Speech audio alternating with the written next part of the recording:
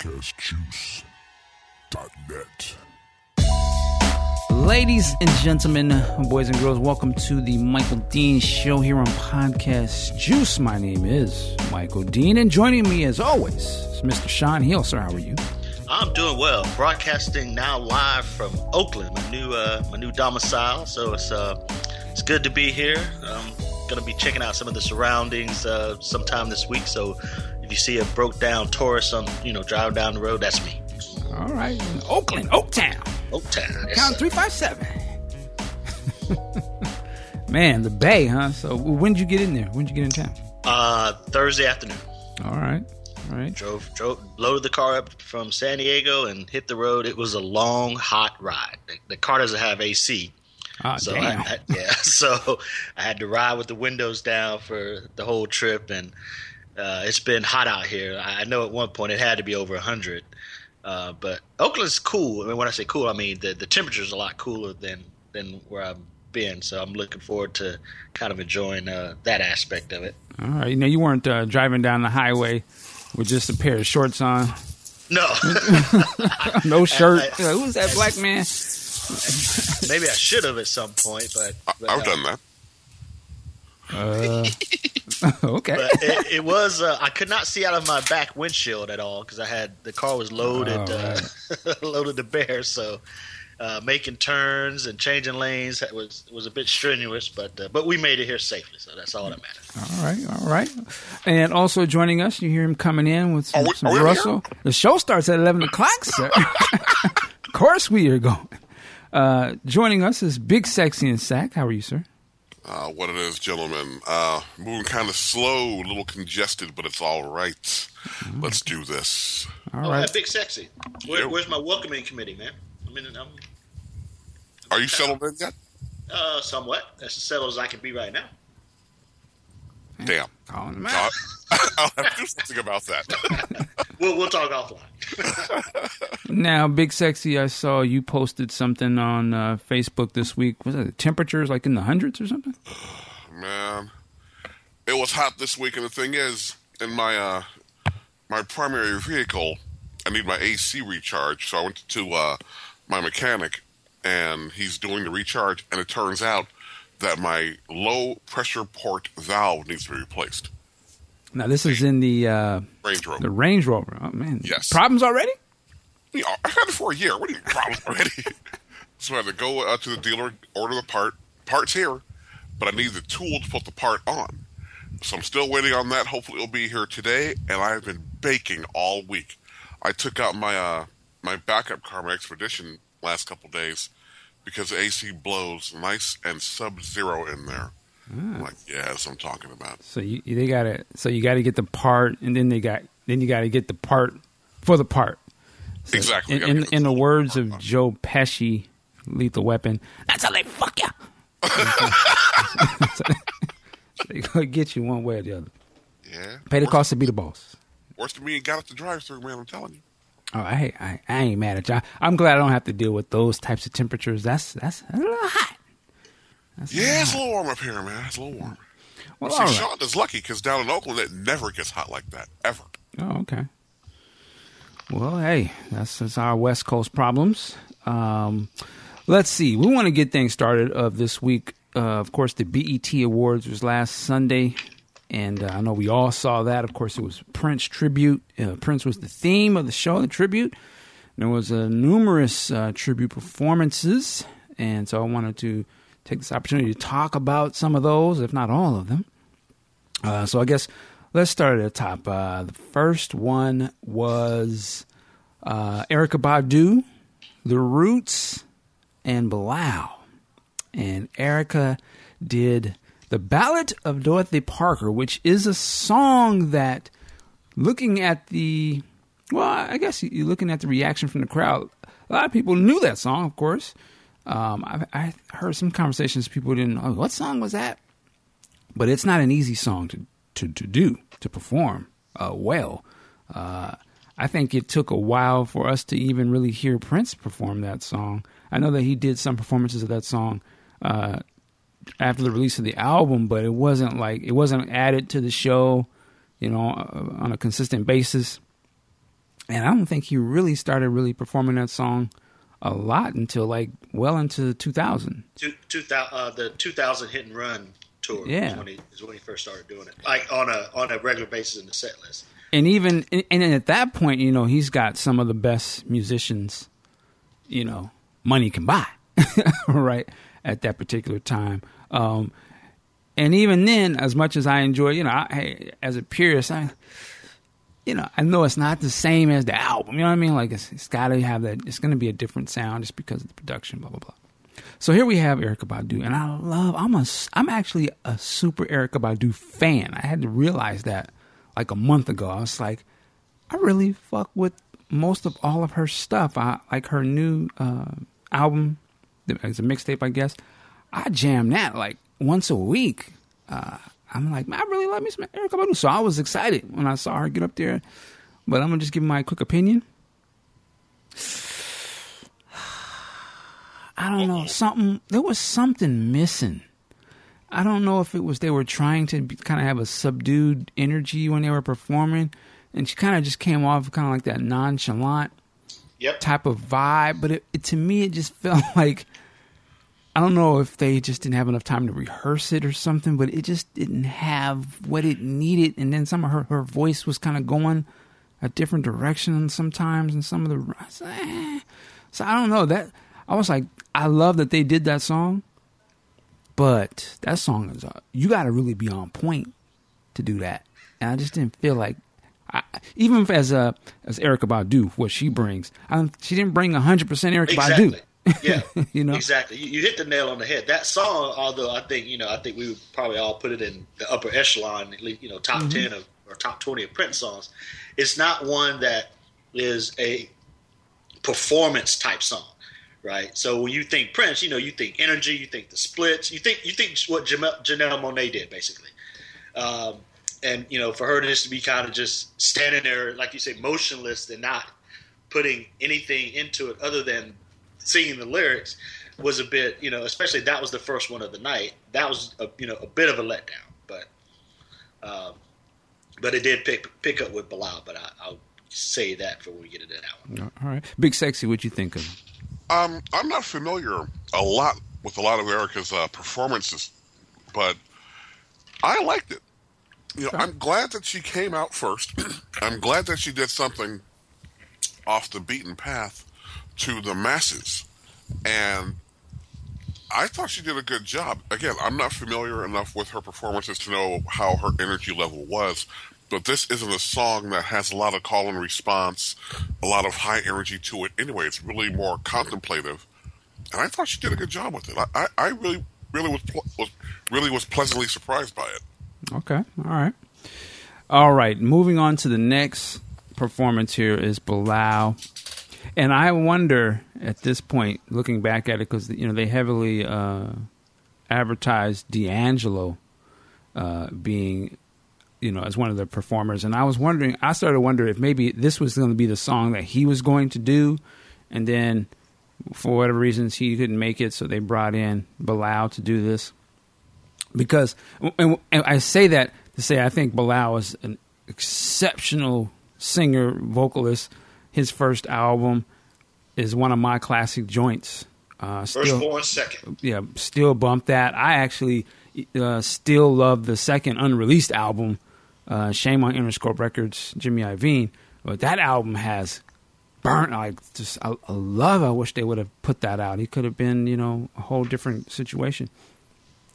But he's a very, I think I could say, eccentric type of a singer performer. I actually got to see him live here in Seattle a couple years back. So I know, like, bringing somebody like him, I know he's going to do his thing. He has his own vibe, and I don't know how much of the mainstream is up on him, but I love that they had him come up there because he's, like, out of the mainstream. You know what I mean? Like, he's not somebody you see a lot, and he brings his own vibe. And I'll say this, man. To me, he brought a piece of what's missing, like Prince, that really is missing from the game, from a guy that performs and just goes all out, awkwardness or be damned. You know what I mean? Like, he got up there wearing some shit that another won't dare. Like, what is he got? You know, hair looking wild. I was like, okay, he's on his dirty mind. You know what I'm saying? All he needed was the little bikini trunks. And he would really been like, what the fuck?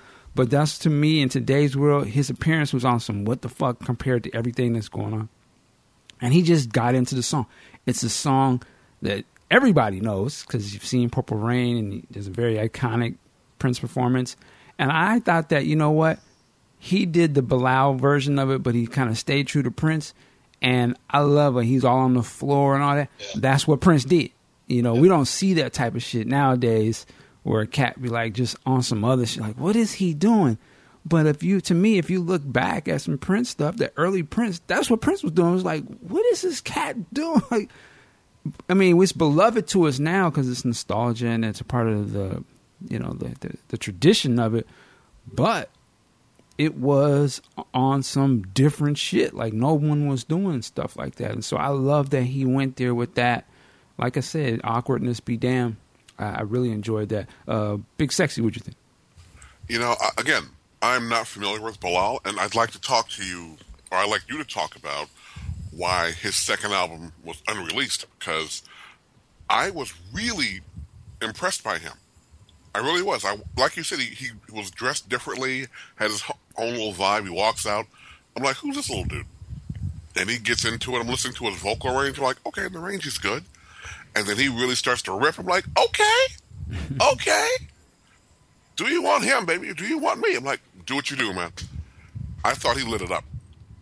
You know, and I like that he backed up or came after Erykah Badu, because to me, these were two people out of the norm, and they did songs off the beaten path, and they did them well. I was really impressed with both openings. Yeah, I agree with that. To just jump back into his album, and I don't know the particulars of why his album didn't come out, but it was a finished album. Again, he's on the label of Interscope, and you know they obviously had a huge success with Dre, Eminem, 50 Cent. You hear the Dre influence on Bilal's first album. Dre produced some of the songs on there. And I can only imagine that in Jimmy Iovine's mind, he's probably like, I just want to go with the straight, $1 million sellers out the gate. I don't have to really work at these records. And here is an album. It's an R&B record. It's kind of weird. It's sort of on that, it's a part of that neo soul thing. But I think he pushes the boundaries a little bit on that. And it's almost like in a sense, like a Camille is very weird. How the voice is and the music and stuff. It's funky, but it's just different. And in his album, there are songs to me that fit in that genre, and that's a hard thing to push. Like, if you don't know what that is, it's hard to sell. So I'm thinking Jimmy Iovine. I'm not dissing. I don't think he really cares about the culture like that. To like, let me put something that's gonna really help. You know what I'm saying? Music. I don't think he really cares about it like that. So he's like, fuck him, I guess. I'm not saying he said fuck him, but the album leaked as well. So they probably was like, that's another reason why, I'm just not going to put it out. There is a song on there called Hollywood that is my jam. The producers of that song, I think it was Sun Ra, I think is their name. Some of my people are gonna tell me who their name is, but they're a production duo, and they took that song back and they released the album and put their version of that song. It does not hold a candle to Bilal's version, but anyway. That was his album. Go ahead. I like how you described him, because I like when you said, you used the word weird, but in a positive sense, in a sense of not being like everybody else. And I think we need more of that in music. We do. And Bilal has since went independent and has released a few albums that are out there, and he's regularly performing, so he's doing his thing.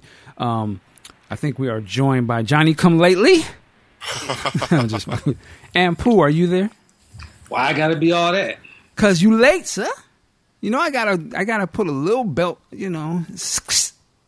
But anyway, welcome to the show, sir. We're talking about the BET tribute. We're gonna go to Sean Hill. Sean, what did you think of the Bilal? Bilal. Sound like something you catch on your feet. Shout out to Rob Harris. Bilal's performance of The Beautiful Ones was exquisite. I have of late become very attached to that song for deep personal reasons. So I was sitting, arms folded, going, okay, Bilal, this is my jam. You better bring it. And he brought it. I mean, he hit every nuance of that song. He did everything perfect. And to do that song, you got to be able to do the screams, and you have to be able to do those right. And he got that right. I cannot find any fault with his performance. Out of all of them, that's the one I think I've watched it like 4 or 5 times, trying to see if I could find something in it to go, nope, you didn't say that right or whatever. But no, he nailed it. So I think removing Sheila E., I think his performance was the performance of the night, in my humble opinion. Probably will be an unpopular opinion because I think I know what most people would say the best one was. But for me, that was the one. All right.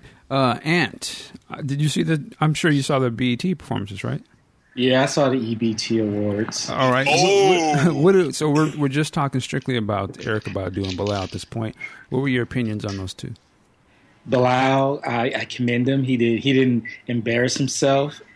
I think he went a little over the top, mimicking Prince on the ground. I'm not comfortable anybody else doing that except Prince. And Erykah Badu, she nailed Ballad of Dorothy Parker. I was just shocked. Hello? Oh, we lost him. All right. Oh, that cable man must have messed up. And Pooh, are you there? All right. Well, he'll jump back on. He's got some technical difficulties. All right. Moving. BET Awards and got caught. Yeah. Are we sponsored by Viacom now? Yeah. Maybe he's got the EBT cable. I don't know. But, he'll come back on. All right. Next up is actually it's Stevie Wonder, Tori Kelly, and Jennifer Hudson. Let me quickly say something. There was maybe about a month ago. I work right next to a theater where they do concerts and stuff. And one of the guys came in. Sometimes we'll do stuff for him, and he was like, "Hey man, can I get something made for tonight?" Blah blah blah. And I was like, "Cool, man. Who you with?" He was in town for the night. He's, "Oh man, that's Tori Kelly." And I was like, "Who?" He's like, "Oh man, Tori." I said, "Oh okay." I didn't really know anything about her, right? I had never heard of her. And I was leaving work, and, the show started that night. But this is something I have never seen of my year and a half working across the street from this place. And they've had everybody, show up for performances. Tori Kelly, these motherfuckers had a line, went all the way down the street. Cars line, and this is like at 5 o'clock in the afternoon. That shit probably don't start till 8. It was, let me tell you, it was jam packed with kids out there, man. I was like, who's Tori Kelly? I'm out the loop. So it was funny when I see her up on stage with an icon, Stevie Wonder.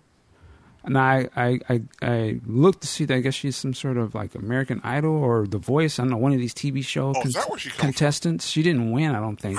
Oh, okay. But she started on there, and of course, and I guess she's blown up. But I was like, damn, like there's a whole other music thing going on that I'm totally unaware of, because if you can be on stage, and she's a white girl, you can be on the BET Awards on stage with Stevie and Pooh. Are you there, sir? All right. If you can be on the Stevie, what Stevie Wonder, then you must be on your credentials is beyond deck. So I had to commend Tori Kelly, like, damn, and then you doing a Prince tribute? Yeah. So I had to really pay attention. But with that said, I'm just going to speak on the Stevie Tori part. Of course, Stevie Wonder is, coming off of the performance with Madonna from the Billboard Awards. And I thought this was cool. I didn't think it was anything super special, but I thought it was cool. It was a good song, Take Me With You. So it's a nice little duet. In my opinion, Stevie Wonder, he's untouched. I really can't critique nothing because he didn't lay the groundwork, and he's the master. You can't really critique a master. All I can say is, this was a cool performance. I'll leave it at that. Sorry. My man, somebody over there with that good stuff. And Pooh, what'd you think, man? I found that hard to swallow. Pause. Okay, BT. I know Stevie Wonder is a legend. He's an icon. He has done more blind than I will ever accomplish in 3 lifetimes with Slow your roll. normal functioning eyes. Slow your roll. I'll let him go ahead. Keep digging. But Stevie, my man, to paraphrase Mike, my man, you can't do that. You cannot be up there and forget the words to the song. Come on, man. Stevie forgets the words to his own song. So no, I'm not giving him a pass. No. Come on, man. It's a Prince tribute. I'm sorry. If Stevie had gone before Prince and Prince forgot the words to knock me off your feet, I'd be like, Prince, you my dude, but you can't do that. You can't do that. So yeah, I saw that performance. I was just like, damn. It's like Willie Mays stumbling in the outfield as a New York Met. Whoa.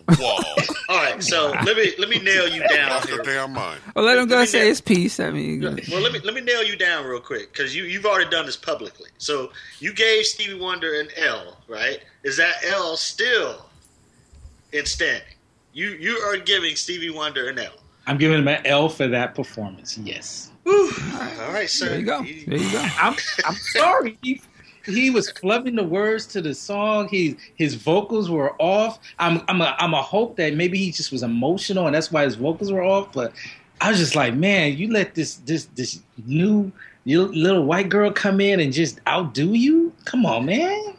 I think Stevie was singing in the wrong key. I think that's just. I wish Q was here to kind of touch on that. It just sounded to me that his pitch was off. He was singing it correctly as far as except when he forgot the words. Well, except when he forgot He's singing he's singing it in the key of life. How about that? He's singing in the key of Stevie.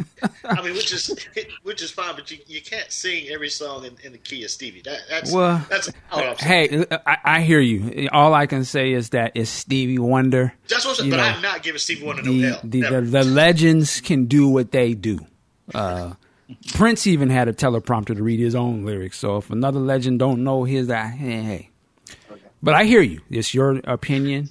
We stand on that. Sean Hill, what'd you think? Well, I kind of said mine, but I just feel that it was a good song. They should have did more call and response with the audience like Prince used to do. I think that would have energized it a little bit. I mean, it was unremarkable. It was good, but unremarkable. I'm like you. I'm kind of interested to learn a little bit more about this the story Kelly, and again how she got up on the stage and all that. Which I mean, she did a good job, but I mean it was passable. I'll just leave it at that. All right, Big Sexy. I just took a little brief glimpse at the performance just now after Anthony lost his damn mind, and I have to admit Stevie has done better. But it's like you said, Mike. This is Stevie. He is a true legend in this business. A lot of people overuse words like legend and icon and things like that. No, they're not overapplied when it comes to Stevie.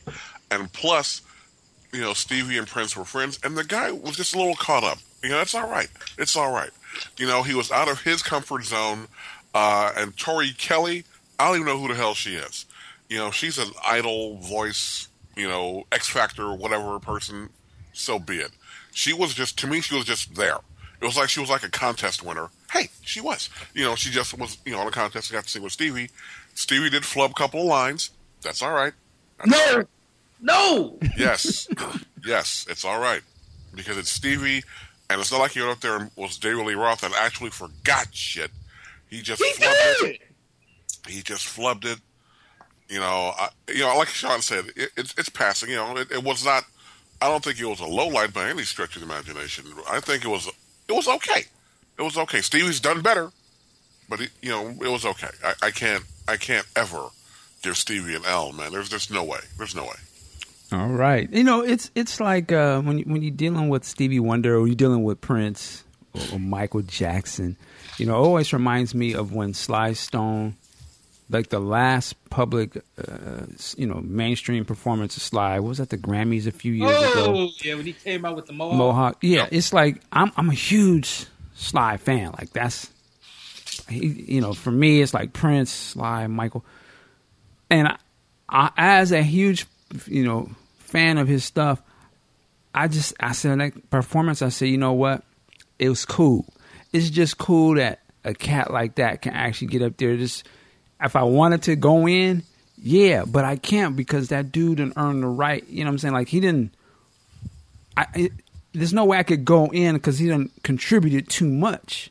So if he had a bad night or a bad one-off performance, it's like, dude, in the totality of what he done, that's nothing. Like, just the fact that he's still up there. So that's kind of how I'm with Stevie, but I can respect what Aunt Pooh said. He's coming from a different perspective, so that's cool. And how you gonna put Willie Mays out there, man? The fuck? Dude, everybody remember that? Come on. No, they don't, man. You know, I've heard it. I've heard it. Because these punk little reporters, oh, Willie Mays stumbled in the outfield. Look at Willie Mays' fucking career, man. And people want to focus on one play on the team that he finished his career with. Get out of here with that. That's the point. They're saying he stuck around too long. That he got bad. Really stuck around too damn long. I mean, he's still a legend. He's still the greatest living baseball player. I watched that game as a kid. I've seen it several times as an adult. The sun was brutal that day for everybody. Oh, the sun got in his eye. All right. Okay. Sports talk. You're going in. Left fielder for the A's that season, playing in left field. He flubbed one. But oh no, people get on Willie. Fuck that. All right, let's bring it back to the BET. Get off ESPN. BET.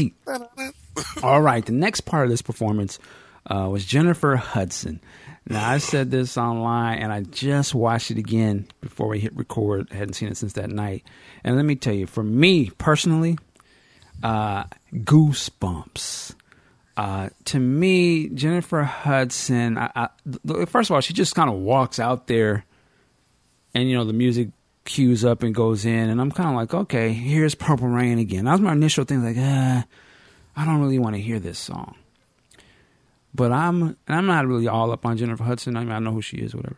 But for me, she killed it. For me, this is the best performance of the night. And I say that because it brought emotion to me. Like, it brought the emotion. I feel like when Prince performs, his shit be emotional. Good, sad, whatever it is. He puts on a performance. He looks like he's in pain on some of these songs or he's in joy, but it's like when he does songs like Purple Rain or The Cross or some of these other ones, he's like, he makes a moment when it doesn't even seem like that would have been the place to have a moment. I think of like, and I'm going to go on the super hardcore chart, when he did Do Me Baby on the Nude Tour, with that video that's out there, that one performance. I can't remember what city that is. Tokyo. Tokyo, yeah. And he just comes out, I think Miko has a very extended guitar thing. And then Prince just kind of glides out there and jumps on the piano. And he just makes it very, like, it's a sensual, but just emotion. It was just like, I didn't expect that to be a moment, but he fucking turned it into a moment. And I feel like what she did is, I didn't expect it to be anything but a normal Purple Rain performance, but to me, she elevated it into this whole other thing. And I love, like, toward the end of it, and I don't know if that was rehearsed, but they sort of let the band play that little, cadence vamp thing toward the end where it's like where the strings would play. And she's just like, she's still in it, so she ain't stopped really singing, like, in the back. And then whoever that, bless that background singer who feels it too and just jumps in. It's like, and they're doing that, and somebody say, and you would expect the crowd to do it, but that background singer, I know it wasn't rehearsed. She just went ahead and did it anyway. I was like, they feeling it right now. Like, because I know they want to cut them cameras, but I'm like, they letting her go. And I said, that was the shit to me. I really felt that performance. They just, like I said, I don't get goosebumps very often, but I was like, she stepped out or whatever she does. Or at least I never really paid attention. And I was like, man, she brought the tradition of the soul singer who can really sing up on stage. Well, we don't see that very often. You don't see that with Beyonce, and I'm not shaming Beyonce. She's dope what she does. But you don't get to see that singer, that black singer, soul singer, very often. And she put that on TV that night, and I was like, she nailed that shit. She made it her own sort of thing, but it was still Purple Rain. Because I think Purple Rain, to me, is rooted in sort of, those the gospel runs, the chords of the piano. I think it's illustrated perfectly in the movie Purple Rain when Prince sits at the piano and starts to kind of play a little bit. You can hear that. You're like, okay, if you know music, you know what he's doing, but he's taking it into a pop world, right? But I was like, and which was a lot of black music, particularly the older songs, did. Little Richard and all these things. They was just pulling them gospel shit and making them pop songs, rock songs. So to me, I was just like, she just kind of really brought it home, and she performed it in a way that they made no question. That's what she was relying on. So I just thought it was beautiful. Big Sexy, what you think? Well, I'm going to when they say well or something, it's uh-oh. I didn't like it. Hey, that's right. And I think Sean will say the same thing on this one particular point. When there's a performance of Purple Rain, and when Prince would do it, and he could do it long, he could do it short, there's something missing. The guitar solo. This is a song, I'm not saying that's built around the solo, I'm not saying that, but the solo is intricate. And I'm looking at footage of it now, and I see Tori Kelly with a guitar around her neck for no apparent reason. And you don't Man, have... why are you hating on her? I'm not hating on her. I don't know what the girl is. I'm not hating on her. But to be fair, and I don't know, I can't think of the young man's name from the Roots, but he comes up and soloing while... Yeah, I'm looking at him too, and yeah. And I didn't add. I love that they had him come up there because of his interaction with Prince before. I thought that was just kind of dope. But anyway, go ahead. Anyway, the guitar solo was lacking. Now, as for Miss Hudson, I'm not gonna question her passion for the piece, but her delivery just did not sit well with me.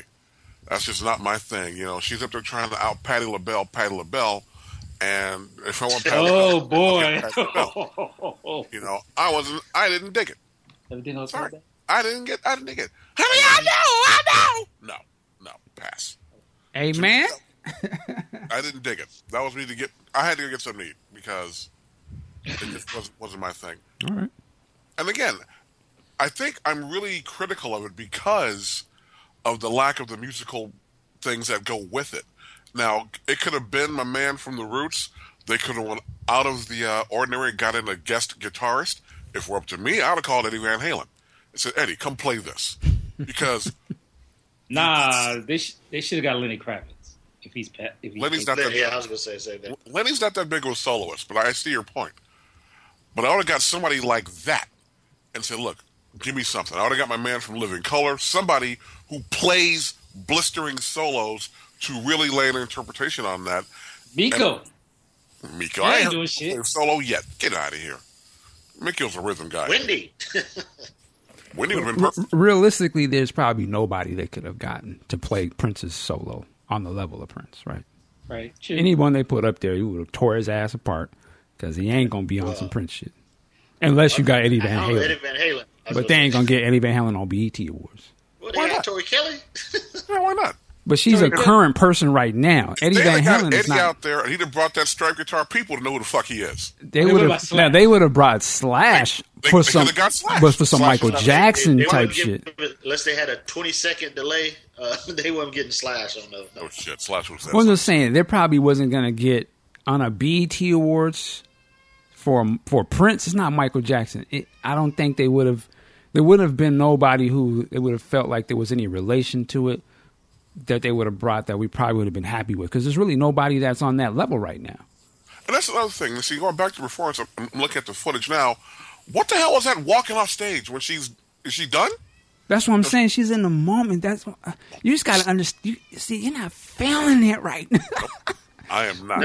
But anyway, this is your show. This is your point. You go ahead. I'm sorry. I did not feel it. I thought that was a little contrived. I didn't care for it. Again, I'm not saying she was contrived. That's just how it came across to me. Because I'm not familiar with her stuff. But it was not a highlight for me. I did not care for it. I could live without seeing it again. All right. Sean Hill, what'd you think? I pretty much echo Big Sexy. I thought it was horrendous. I thought it was just, I hate to say noise pollution, but I just think that she was just way, way, way over the top.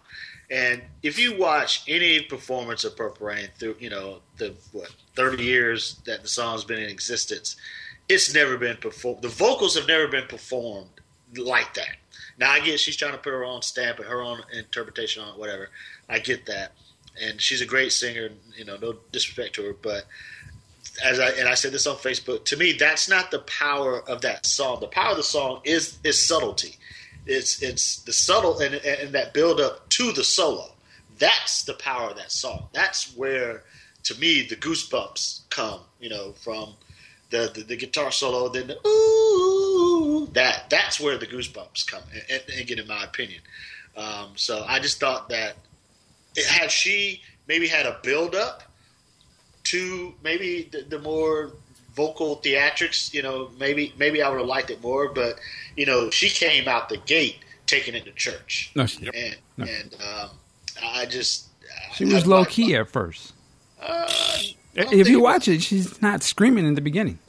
Yeah, but she's not screaming, but her vocals are still. She's a strong vocalist. Well, I know, and I get that. I have no problems with her singing. I mean, she's a great singer. I just thought very that powerful voice. This didn't need that interpretation.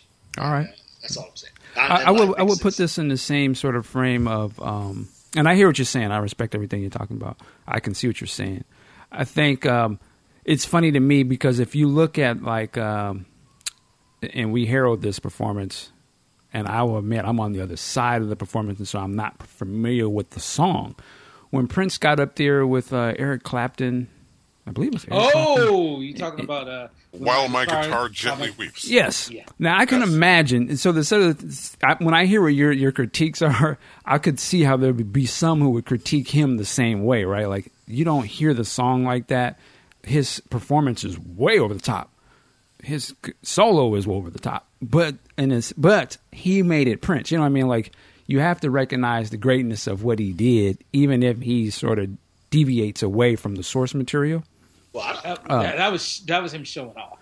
But but I'm saying is, I could see how those who grew up with that song or something and are not familiar with Prince, if they don't recognize the greatness of Prince, they could be like, this guy, this cat is showboating. Like, the song doesn't go like that. What is he doing? Why is he overplaying everybody else? Like, who is this cat? You know what I'm saying? So I can see it both ways. I can understand what you're saying, and that's how I can kind of see it. It was like, yeah. But I think that's, to me, when you have an artist doing a cover or interpretation of something, they going to bring themselves in it. And the ones that are really good will go in a different direction than the source material because that's what they're doing them. Right, but I understand. Right. That's what I said. I understand your point. You make a lot of sense. But I think with the While My Guitar Gently Weeps, I don't think there was any criticism of his performance. None. Well, again, I'm speaking to the people who grew up with the song. Again, I don't know them. I'm not familiar with the song. I don't know anyone who knew the song prior, so I don't know what they think. But I would imagine, I'm just saying the same thing could be said if he deviated away from the source material, right? I'm not saying he's not good. I think it was excellent. Like, it's one of his classic performances. But I'm just saying it's the same sort of thing, right? He did deviate from it, but and if you look at that performance and you look at Jennifer Hudson's, and I think maybe this is just an aesthetic thing, but she was way out in front, of the band, physically. And Prince was in the middle of the band. And so you can see the people around him encouraging him to keep playing. Yeah. Whereas Jennifer Hudson, again, I'm not ripping her. Well, no one's not encouraging her to do what she was doing. Wait, I'm not saying that. I'm not saying that. I'm saying from a visual standpoint, all you see is her. Because she's the lead performer. Why would she be behind the band? I guess I don't understand what you're saying. Well, again, just from a visual standpoint, it doesn't look like it's a collaborative thing. It's not. It's Jennifer Hudson. You say that like I'm supposed to be impressed. Well, no, I'm saying well, you don't have to be impressed, but I'm saying when Prince went up there, he was with a whole bunch of other people. But he's still Prince. He was just a guitar player. She Exactly. is He it's brought her his shit. right. That's He what I'm brought his saying. shit So you down. can't compare the two because she's not just a singer. It's Jennifer. They bringing her on stage. They not bringing Prince on stage. You know what I'm saying? It's a totally different lineup. It'd be different if she was up there with LaBelle, Fantasia. And some other, and they were doing a line thing as singers, and if she just started going off and overpowering the other singers, then yeah, I can see what you're saying. But that's not what happened. They had a legend up there, Stevie Wonder, who fell back, right, and said, "Now it's your show." So it's not the same thing. Well, can I say one last thing about the Wild? This is what I've heard at least. Or Prince apparently didn't do rehearsal or sound check with them, so they didn't know what he was going to do. And if you watch their faces, they're watching him to see, okay, when is this guy going to finish, right? Because he just keeps going and keeps going, and you can tell that he gives like a nod to them, like to say, okay, I'm done or whatever. So it's kind of cool to watch because are you finished or are you done yet? Yeah, they are really in the moment too. With well, him, it's right? Prince. The musician cats are going to bow down to the great ones, and it's the same thing. That's what I say. So for me, that's why I say even if you look at Jennifer, you're not going to see Stevie Wonder up there. What is all this? She going in? Yeah, let me add the chords to this because I feel what she. So I'm just saying it's a different perspective from a musician standpoint. But like I said, we all have. I liked it. You didn't. It's cool. We still got to get Ampu's opinion. What'd you think? I've actually never watched the entirety. She came out belting, and I was like, okay. And I just kept, she's still screaming. All right, I'm going on to the next. I did not watch it. All right. I saw the performance from, was it The Color Purple, where she did her tribute, and I was like, okay, that's sweet. But I don't like it. And I just felt it was going to be more of the same. So I'm going to trust Big Sexy and Sean. And I think that she did a performance that wasn't aligned with the song itself. All right. We take that as your word. Moving forward. Oh, I'm sorry. Go ahead. One thing you said, Mike, I'm picturing this. You said, had she been on stage with Patti LaBelle and Patti LaBelle is Patti LaBelle, and Fantasia, who cares about her? But if Fantasia's dope. But she's not a legend. She's not. Okay? She's not a legend. She's a dope vocalist. I'm not saying she's not. Okay. I'm saying she ain't. All right. Well, go ahead. Make your point. Perpetual cry face. Fantasia? Hey, that's all right. It's what it sounds like. But go ahead, Big Sexy. But you get people like that, then you throw in Celine Dion and Aretha Franklin. Right. You beat her all night long. Because none of them will fall back. It will be "Let's Go, Women," and they will all try to out scream each other, and we'll all go deaf. Well, it'd probably be like when they did a tribute years before, when it was Patti LaBelle, Rosie, and I think Shaka was up there. Can't remember. I mean, Shaka can scream, but she can't. And who showboated? Patty. but they fall back and let her. She overpowers. Let her go. Yep. You ain't got no choice. Yeah, so exactly. you let her you go. Ain't got no choice. And she did her thing. And Prince is sitting right there. Like, oh, hey, okay, do your thing. Take a look. I'm going to outsing Patti LaBelle. Even at her age, nope. Don't even try it. Just shut the fuck up. Yeah. Let her do it. Take a look at her performance from Live Aid back in '85. She at the end she just said, "I'm taking over," and she took over. That's what she do, man. She can do that. All right. Well, we got to move on. We still got more to go. Next up is Maxwell, and his performance started. I didn't think he was going to do a Prince thing, so he started off doing one of his own songs, a new song, which was cool. I'm a huge fan of Maxwell, but I just like. He usually comes with some dope first tracks, be out the gate, like banging. This one was a little hard for me to get into. And then he goes into Nothing Compares to You. It's another one of these songs where I don't need to really hear anymore because I'm just like tired of hearing that song. So I was shocked that he did it. But he did it with a twist.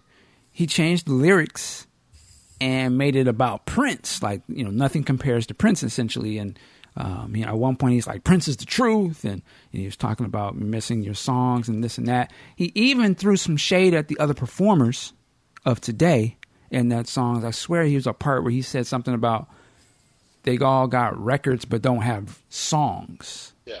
And I was like, wow, okay. But I thought it was a cool performance. Again, I'm a fan of Maxwell. I've seen him live. I still play the MTV Unplugged. And I just didn't think it was on his level of what he normally brings. But I thought it was cool. I love that it was him, though, showing that appreciation for Prince. Because I feel like he draws a lot from, the Prince thing, from the falsetto to the way that his mannerisms sometimes on stage and things that he's done in his performances. So I love to see like he had an opportunity to really give it up. So I dig that. We'll switch it up. Aunt Pooh, what'd you think of Maxwell? I thought he did a really good job. Much better than Madonna, which, as many would say, wasn't saying much. Miles, light years ahead of St. Paul. And I enjoyed his performance. I think it was very subdued. He had some of the best vocals of the night, and I liked the ad-libs that he put in that paid attention to Prince. So I was down with it. All right. Big Sexy and Sack. And you think St. Paul was worse than Madonna? Damn. You're still wrong either way. No, he wasn't. So you think Sinead Ballhead is better than St. Paul? I knew that was coming. Yes. You out of your fucking mind. That's Whatever. twice. Well, are you guys judging him on the singing or something? Because No, this is just beef that he and I have about this particular topic. But I would say that Maxwell blow all of them out the water vocally. If he was to sing that song, Maxwell killed vocally he does, and his performance was very good. Maxwell did his thing. He took the song and did it his way, and I thought it was very respectful. I thought it was great, and I have no problem with it. I mean, it was a little more low key, but. And I'm not a big Maxwell fan. I don't dislike him. I'm just really haven't gotten in his creative stuff yet. But I thought it was okay. I thought it was okay. I thought it was really soulful. I really do. all right. But as far as Ant thinking St. Paul is worse than Sinead Ballhead, he's out of his fucking mind. All right. Well, I would say as a man who loves the ladies and you like the slow jams, essential listening. The second side of the first Maxwell album, the whole side, and I say it's side because I just remember buying it as a cassette tape. That is a panty dropper, day dropping, top to bottom. Like if you don't close the deal with that, then you really need to get out of the game. You might need to go on the other side. Damn.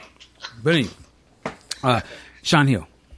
I thought it was exquisite. And the thing of it is that we actually got a tribute of that song to Prince and not Sinead O'Connor, since Madonna did the Sinead O'Connor version and Maxwell actually did the version as it was written with the coda, or the turnaround, I guess. I did like that, I'm typically not big on changing lyrics, but I thought for this, it fit perfectly.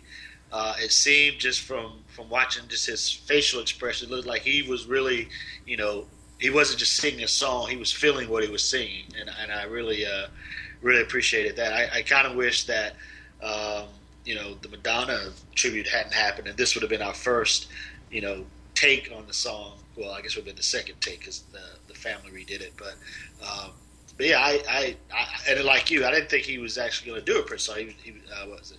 Something by the Lake or something like that, his new song, which is okay. But yeah, but this one, I would put it number 2 for the night as far as the performances. Again, I'm excluding Sheila from the list because that was just otherworldly. But yeah, it was great and good to see Maxwell back too. It's been a while since he dropped his last album. So yeah.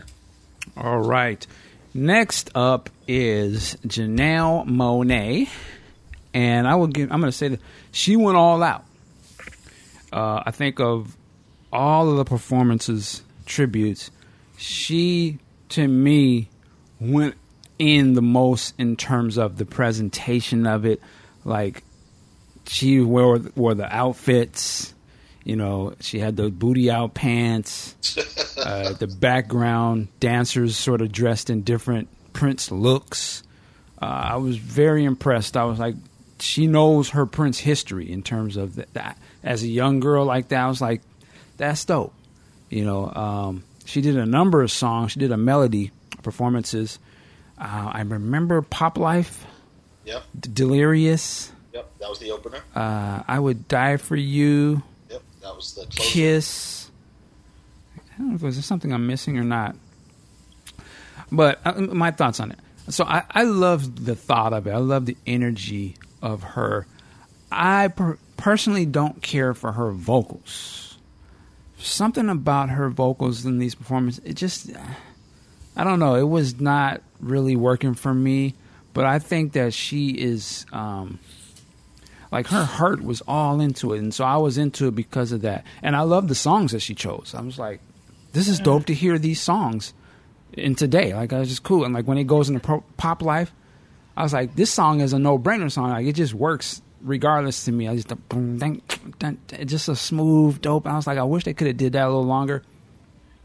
And you know, any female that's got has a testicular attitude. Oh, wow. That's not been confirmed. Well, hey, I'm not going. I'm still holding out hope. Well, I'm just saying that she has the attitude to and the braveness to put those pants on with the ass out. Woo! I tip my hat. I'm like, okay, that was dope. You know, I wish it was a little bigger cut. Hey, man, it was enough. It was enough. Yeah. But I was like, wow, okay. Hey, she's all in. She's going all purple. I dig it, man. So I loved, I just loved the thought of it. I just didn't think that, personally, let me say this. And I did dig some of her last album, Electric Lady, the title track. That's one of my jams. But I just don't think that she's really... That's going to sound bad. I don't think she's that good. If that makes any sense. Like, I love her energy and stuff, but the dancing stuff, I was kind of, what are you doing? and again, her vocals, that was just all right. They wasn't like, she doesn't really have a voice where it's like I hear it and I'd be like, oh, that's on some, okay. So I just, and part of it, and I'm hating a little bit, I guess you can say that. I just don't feel like, I'm not understanding why she's in the positions that she is. You don't really have no cuts. Like, I don't really understand. Like, how? What? Is anybody really bumping her stuff like that? But that's just my own personal thing. But I love what she did. I love that she's a fan of Prince. I love that Prince recognized her talents and worked with her. Because I think there's a person like that, she's got the whole band and all that energy around it. You need to sort of support that type of stuff. I just want her to be better. But I thought this was a cool performance by a young person who's got a lot of energy and brought something to it. So I respect that. You know, I give her props for that. Sean Hill, what'd you think? I thought it was a good performance. I thought that out of all of them, I think she was kind of best able to kind of capture a little bit of Prince's energy. She did kind of look like him when she first came out in the Baby I'm a Star, white outfit from the video. I did like her. And you forgot. She also did Kiss too. We forgot that one. I said that. Yeah. Oh, you did? Okay. But yeah, I thought she picked some obscure stuff. Pop Life, I guess, is somewhat obscure. But yeah, I thought even the dance. The I Would Die For You, kind of dance. She got that right. Again, I thought maybe she should have, done a little crowd participation with the "You, I Would," that thing. But other than that, yeah, it was good. It seemed, and maybe I'll touch on that in the conclusion. But it seemed the audience wasn't really feeling a lot of these tributes. Just from, I was very critical. I think I posted this on Facebook about the audience reaction shots. There were way too many of those. I don't care what Sam Jackson, or whoever, Spike Lee or whoever they decide to put the camera on, what their reaction is. Keep the camera on stage. I want to see the performances. I don't care about them. So You look at them Giannis reaction shots to Jennifer Hudson, though. They were on their motherfucking feet, hands in the air. But yeah, that's another story. I was at concessions. Let's see, there you go. but hers was I liked it, and yeah, you're right though as far as her popularity, because I think I have all of her albums and I like them, but I can't go to. There's not a song that I can go to and go, there's no Brown Sugar. There's no Ascension by Maxwell. There's no, at least in my opinion, there's no song you go to and go, oh, that's the cut, that's the jam. But she is a very talented musician, and as you said, Prince definitely saw some in her. And I mean, she even did the last tribute, the Lifetime Achievement, which was 5-6 years ago. Yeah, that's right. So She did Let's Go Crazy. Let's Go Crazy. That's right. Do you remember what that performance they started off? Oh, they started off with "Girl." I don't know if you remember that. That was so dope. Yeah. Like the band started to play that, I was like, "Oh shit!" But anyway, go ahead. No, that's good. All right, Ampu. First of all, I love Janelle Monáe. Janelle Monáe is freaking awesome. I loved her last album. Her duet with Erykah Badu, Queen, you got it. That's a must-listen song. This performance, again, I love her energy. I love the dances she tried, but her song selection left a lot to be desired. I'm not a big fan of Delirious. To me, Kiss is not a song that can be performed live, even by Prince. I've rarely found a good performance of Prince with Kiss. I Would Die For You, never been a big fan of that song, and she didn't have a lot of audience participation with it. The only song that I really liked that she did was Pop Life. I think if she had found some songs that really fit for her, it would have been even better. But as such, a nice parody. Not going to say parody.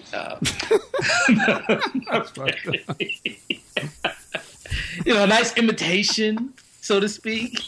It was authentic, but I wish she had did different songs. But the only one I really liked was Pop Life. Okay. Big Sexy.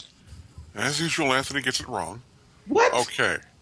You've never heard a good performance of Kiss? Man, put in the Rave Into the New Year DVD and fall back. Okay? Please. Sorry. He levels it. Now that's the one. I do agree with that on Janelle Monáe and her song Queen. I never heard Queen until Prince did a remix of it back on his what there was some video streaming service he was doing back in 2013 where he showed a lot of performers from Chicago, and he would just come on at all hours of the night and say, we're doing this. And so they did a remix of that song, which I really liked, which inspired me to buy the album. I thought her performance was high energy, but that's what she does with a little, pompadour haircut. I thought she did a good job. She was wearing the outfits, doing the deal, a little subdued version of the bootyless pants. She gave me what I expected, honestly. In fact, if anybody would have come out and fronted the revolution, I thought it would have been her. But we didn't get that. But her band did a good job, and it was a nice little, for lack of a better phrase, warm-up to what's coming now. But I thought she did a good job. All right. The thing with Janelle is interesting is because to me she was the most rooted into the Prince stuff in terms of visually and everything. But then you see what you could do this with all of them to a degree. But the thing that was missing, and somebody's playing it because I can hear it, she didn't have that sexiness or something. You know what I mean? It was there was that fierceness that Prince can bring was the thing that was missing. So it's you can dress up something that looks all the part and everything, but if it doesn't, it's still missing that And that's to me, it's so apparent when she was performing. It doesn't have that damn. So as a woman, when I see her as a woman, I'm she doesn't come across damn. She is sexy as heck. You know what I mean? It's just there's a certain energy that just seems to be missing from it. And Prince has that, and he's a dude. Now I don't know if that says something about me or about but you know what I'm right. Dude. But you know what I'm saying, though. I mean, it's even with, and we're gonna get to Sheila E.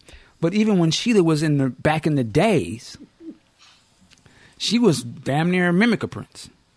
But the only thing I was missing from Sheila is you ain't Prince, motherfucker. So you can say like everybody and do all that, but you seem to be missing the. It's like you're trying to be this dude who's may somewhat be trying to have some of your energy, and he pulls that off. But you should just be trying to just be a female. If they follow me, I'm like the preacher. Follow me now. You should just be like the female energy thing, and then sort of, channeling him a little bit. And I just felt like there was something missing in the Janelle thing that was just like it didn't have that. So like at the end when she kind of gets down on her knees like she just destroyed it and she's almost want to cry or something, and then she just drops the mic and walk off. I'm like, you didn't earn that. Like when Prince, he will just walk off the stage at the end of his TV performance because the nigga killed it. And you be like, yeah, ain't no question. He ain't got to say shit. And he gone. But I just kind of felt like, you still got work. You still have work to do, Padawan. But she's fine. Fine as hell. No question about that. Cute. All right, let's get to the last one. For our team, though. What's that? I just hope she's batting for our team. Hilarious. Next up is, of course, Sheila E. Man, this is a performance. I had to watch it a couple times. And I've come to the decision. Here's what I think about this performance. I love the symbolism of this performance. I love that it's not all the people, but it's the people that I know. And it plays to the hardcore Prince fan because there's so many winks and nods that we'd only get. Like, people watching this at home that are not into Prince, they see them dancers come up there, they don't know what that is. Who are these lights? Oh, okay, just some light-skinned chicks up there, whatever. Now we know that's the twins.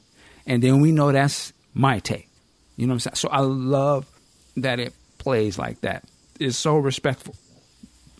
I love that Morris Hayes is up there.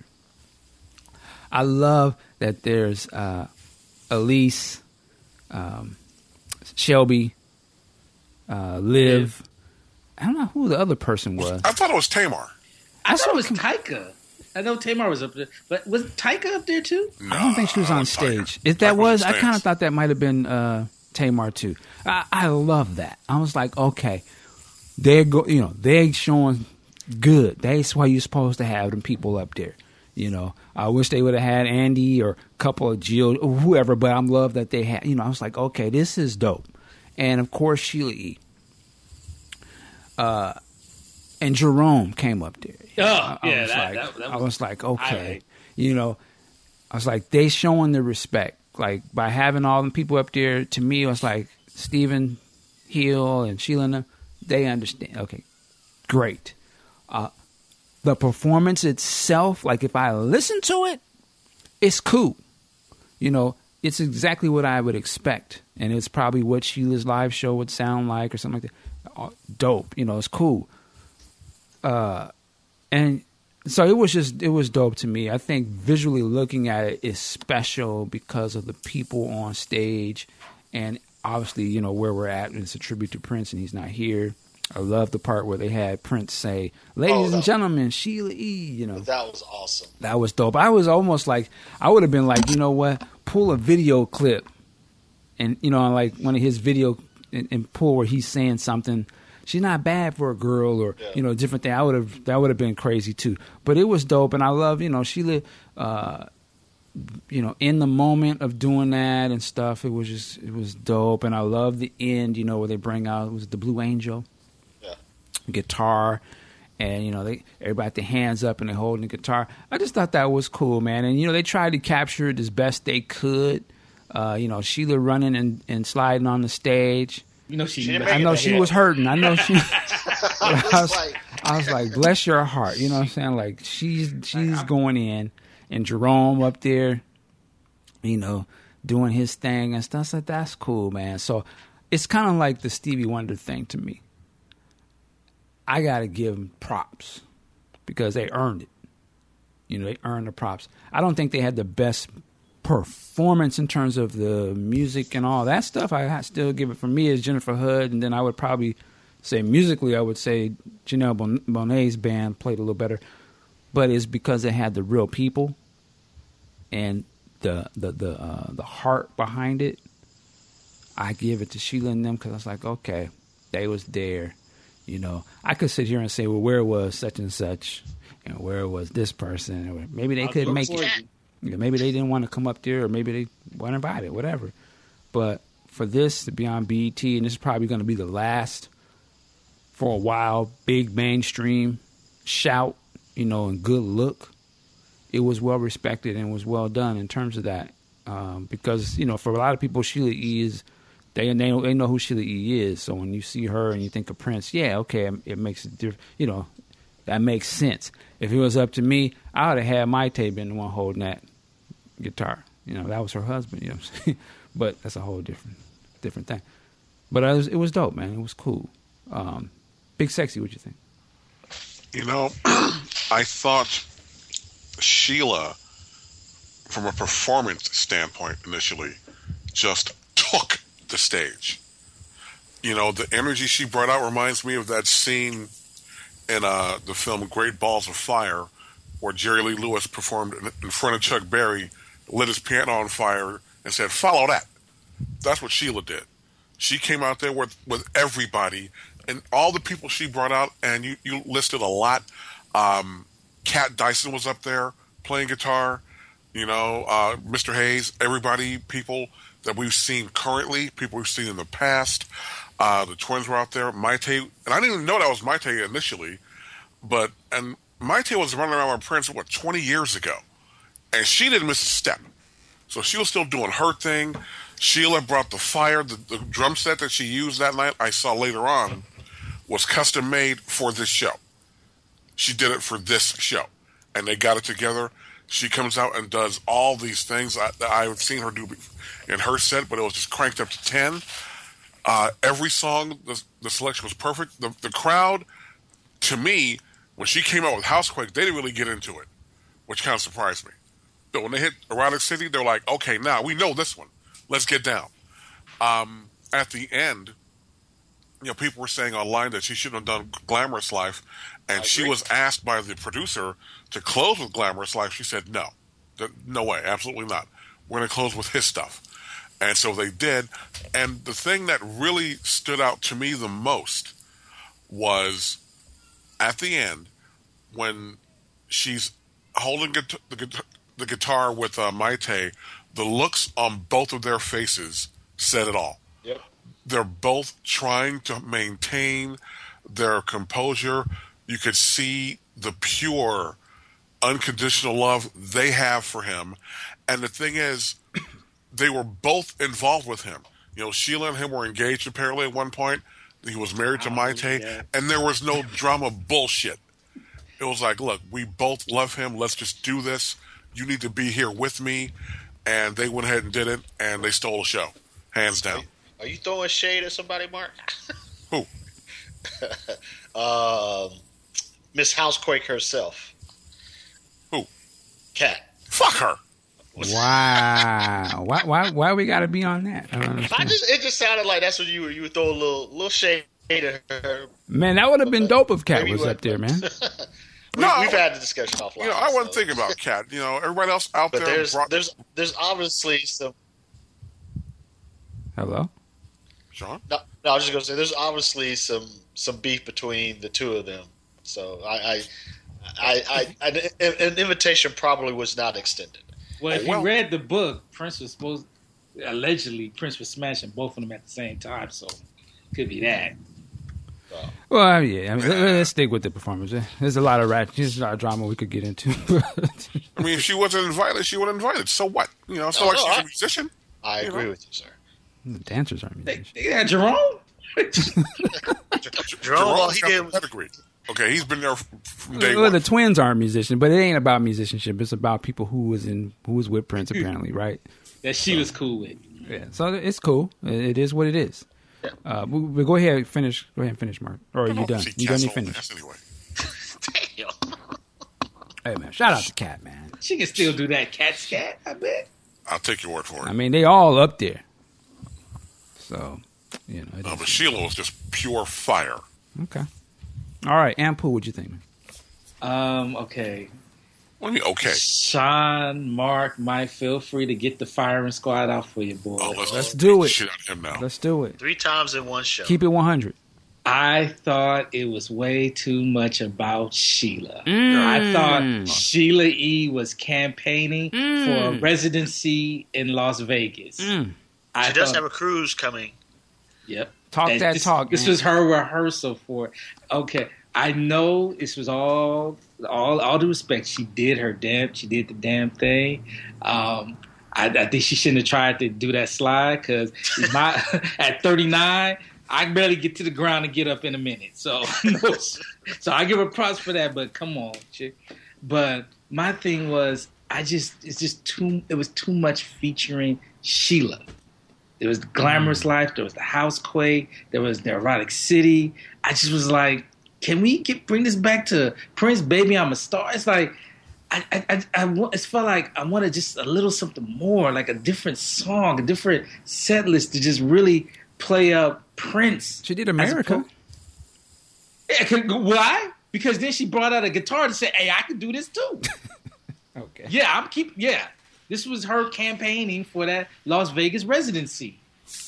And that's the only low-key hating I have on this performance. Because for me, and I don't know if we're going to get on our wish list, but for me, the fact that there wasn't a lot of members from her band, that there wasn't a lot of members from the band that where was Third Eye Girl? Ain't none of them for anything, even on stage, just to be there in solidarity from the MPG, and even more so, what I wanted was Wendy, yes, Lisa, is the water warm enough? Can we get a Computer Blue jam with the Revolution?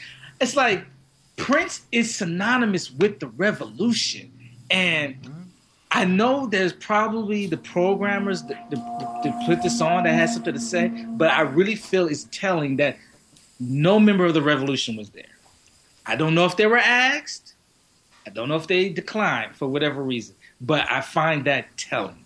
I just thought, as good as the performance, I love you got Jerome. Okay, let me take that back. Jerome was a member of the Revolution, so they got one. You got Jerome up there, but none of the other members of the Revolution, and it was just too much about Sheila. Even though she did do the damn thing, I give her props. I love the fact that she got the Housequake, even though most people in the audience did not know that song. Like, what the fuck was this? And I say my best Big Sexy impersonation, fuck them. But yeah, great, but it was too much about Sheila. Although that ended when I realized it was the Blue Angel, I got to give him props. Yeah, if she had done her new single first, then I thought she was going to, because I was like, yeah, I don't know, but she didn't. She kept it strictly to the songs that they did, so I was cool. But I could understand your point as well. Some people have said that. I've seen people say that. Hey, it is what the whole show was about making money. Let's keep it 100. That's the only reason they did the show. That's why they do the show every year. It ain't to be doing nothing but getting ratings. So there is that level of it. This is America. But lastly, let me just go. We're going to do this real quick. Just tell me your top performance. I didn't go. Oh, I'm sorry. Damn, I thought you started off. Sean Hill, my bad. I kind of echo Ant a little bit. I took fault with her doing the Glamorous Life. Of course, we all know I almost said hard hits. The hardcore know he wrote the song, right? So we know that's a Prince song, but I would say probably 80% of the people in the crowd probably didn't know that was a Prince song. I give major props though for starting with Housequake. I don't care who doesn't know the song, the audience. It was just good to hear that song. Now, I'm sure Prince was up in heaven, folding his arms, shaking his head when Sheila did Erotic City, because we know. I didn't even think she was going to sing the song. I thought it was just going to be the loop, and going into something else. But when she actually started performing, Prince wouldn't approve of that. You see, when she said the word, and I think it was Shelby looked at her and laughed, yeah, you said fuck, and they didn't bleep it either. No, they didn't. Yeah. Wait a minute, she said fuck? Yeah. Wow. It sounded like Well, I'm watching it on the Like, on their to me, website. I don't know if they bleeped it on the TV performance, but Nothing was Wow. bleeped. But Miss, I'm not going to say that word. That's why Prince had to sing the hook. Wow. well, go ahead, Well, Sean.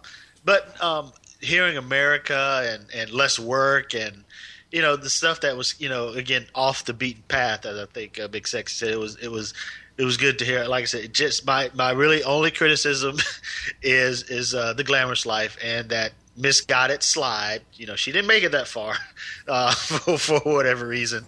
But I think I don't remember who said, but the ending when the looks on their faces and you could just tell that it was an emotional, heartbreaking thing for them to do. And hearing Prince's voice saying that just gave me goosebumps because I almost for a second, Prince is about to walk out, and then I go, oh wait, he's gone, he's not going to walk out.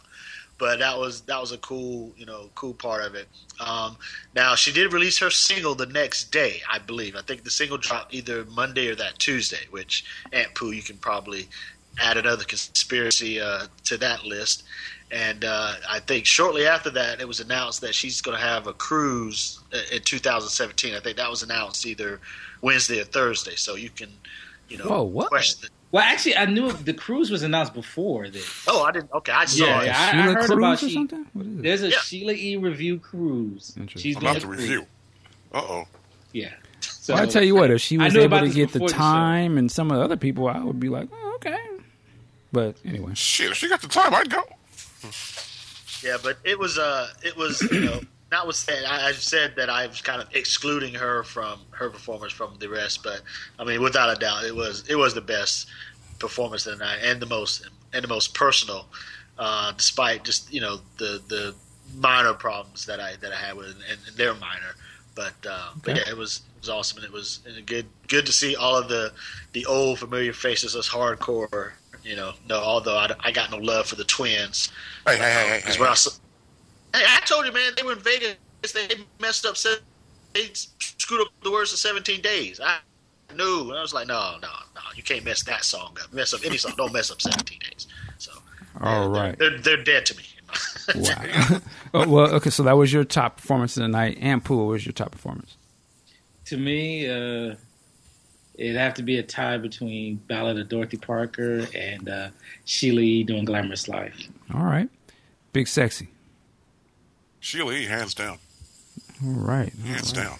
All right. Easily. No discussion. Well, my performance tonight was Bilal. I'm excluding Sheila is Bilal. Okay. And like I said, mine was J Hud. So there you go. Definitely, it was a good Prince tribute. I mean, I think we can say, for what they did and what BET, it was well done.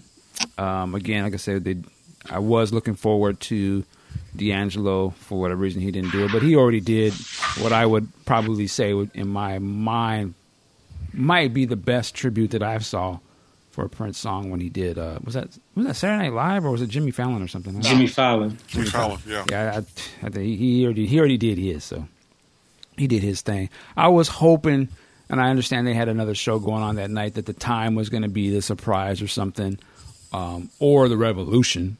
That would have been a head buster if they would have reunited for that. I would have been like, okay. I'm not one to make demands, but I demand to know why they weren't there. That is a good question to ask. Very, very good question. Very good question. So there you go, BET Awards. And another thing, so moving forward from that, the BET Awards actually was pretty interesting. I ended up watching the whole show, which I haven't done in years. And of course, there's their funny stuff on there too. Shout out to Designer. Man, Boom, boom, boom, boom. I'm not gonna even put him on the train because I don't know nothing about him. I heard of him before. I've heard that the song is popular, and now finally he said I was in tears watching him perform, and I was like, who is this new age buck dancing? But you know what? I was talking to Tobias, and he said, man, if you really look at what he's doing, now he said, I was already like, I was hating, but he's like, dude, if you look at what he's doing, he's basically doing he's on his Mick Jagger. He was like, his mannerisms and all that little shit he's doing, that's on some Mick Jagger shit. It's just that nobody's doing some shit like that. It just looked crazy. And I was like, I said, okay, I can see what you're saying. I don't know if that's what he's doing, if he's really pulling from that, but I get what you're saying because it is on some other shit. So, I respect it though, because he is on some other, like, I'm not a fan of the song or nothing, but the energy of what he's doing, you need to have people doing different shit, even though it may come off strange or whatever. It's particularly in black music, we got to sort of bring that back. Like, people, Yes. and just like with Bilal, like I said, it's the same thing. Like, we got to step out of the norm, you know, and bring some more art into it and bring something different, man. So I can respect that part of it. The music, horrible. I don't understand what the fuck they're saying. They're all doing the same cadence and stuff, but that's another story. But what I wanted to bring up was Jesse Williams. Jesse Williams, he's an actor. He's on what, Grey's Anatomy? Not for much longer. Hilarious. I was waiting for that headline. Jesse Williams dropped from Grey's Anatomy. But he came up there, and all intents and purposes, you can argue this and that, he came up there and dropped some hot fire. You know, he said one of them speeches where if he was in somewhat a political slant, he could probably like fuck around and use that to launch him into, you know, a political type of career. But he definitely came with a speech about racism and different things of nature, and I'm sure you've heard of it. It's viral, blah, blah, blah. I salute him, whatever.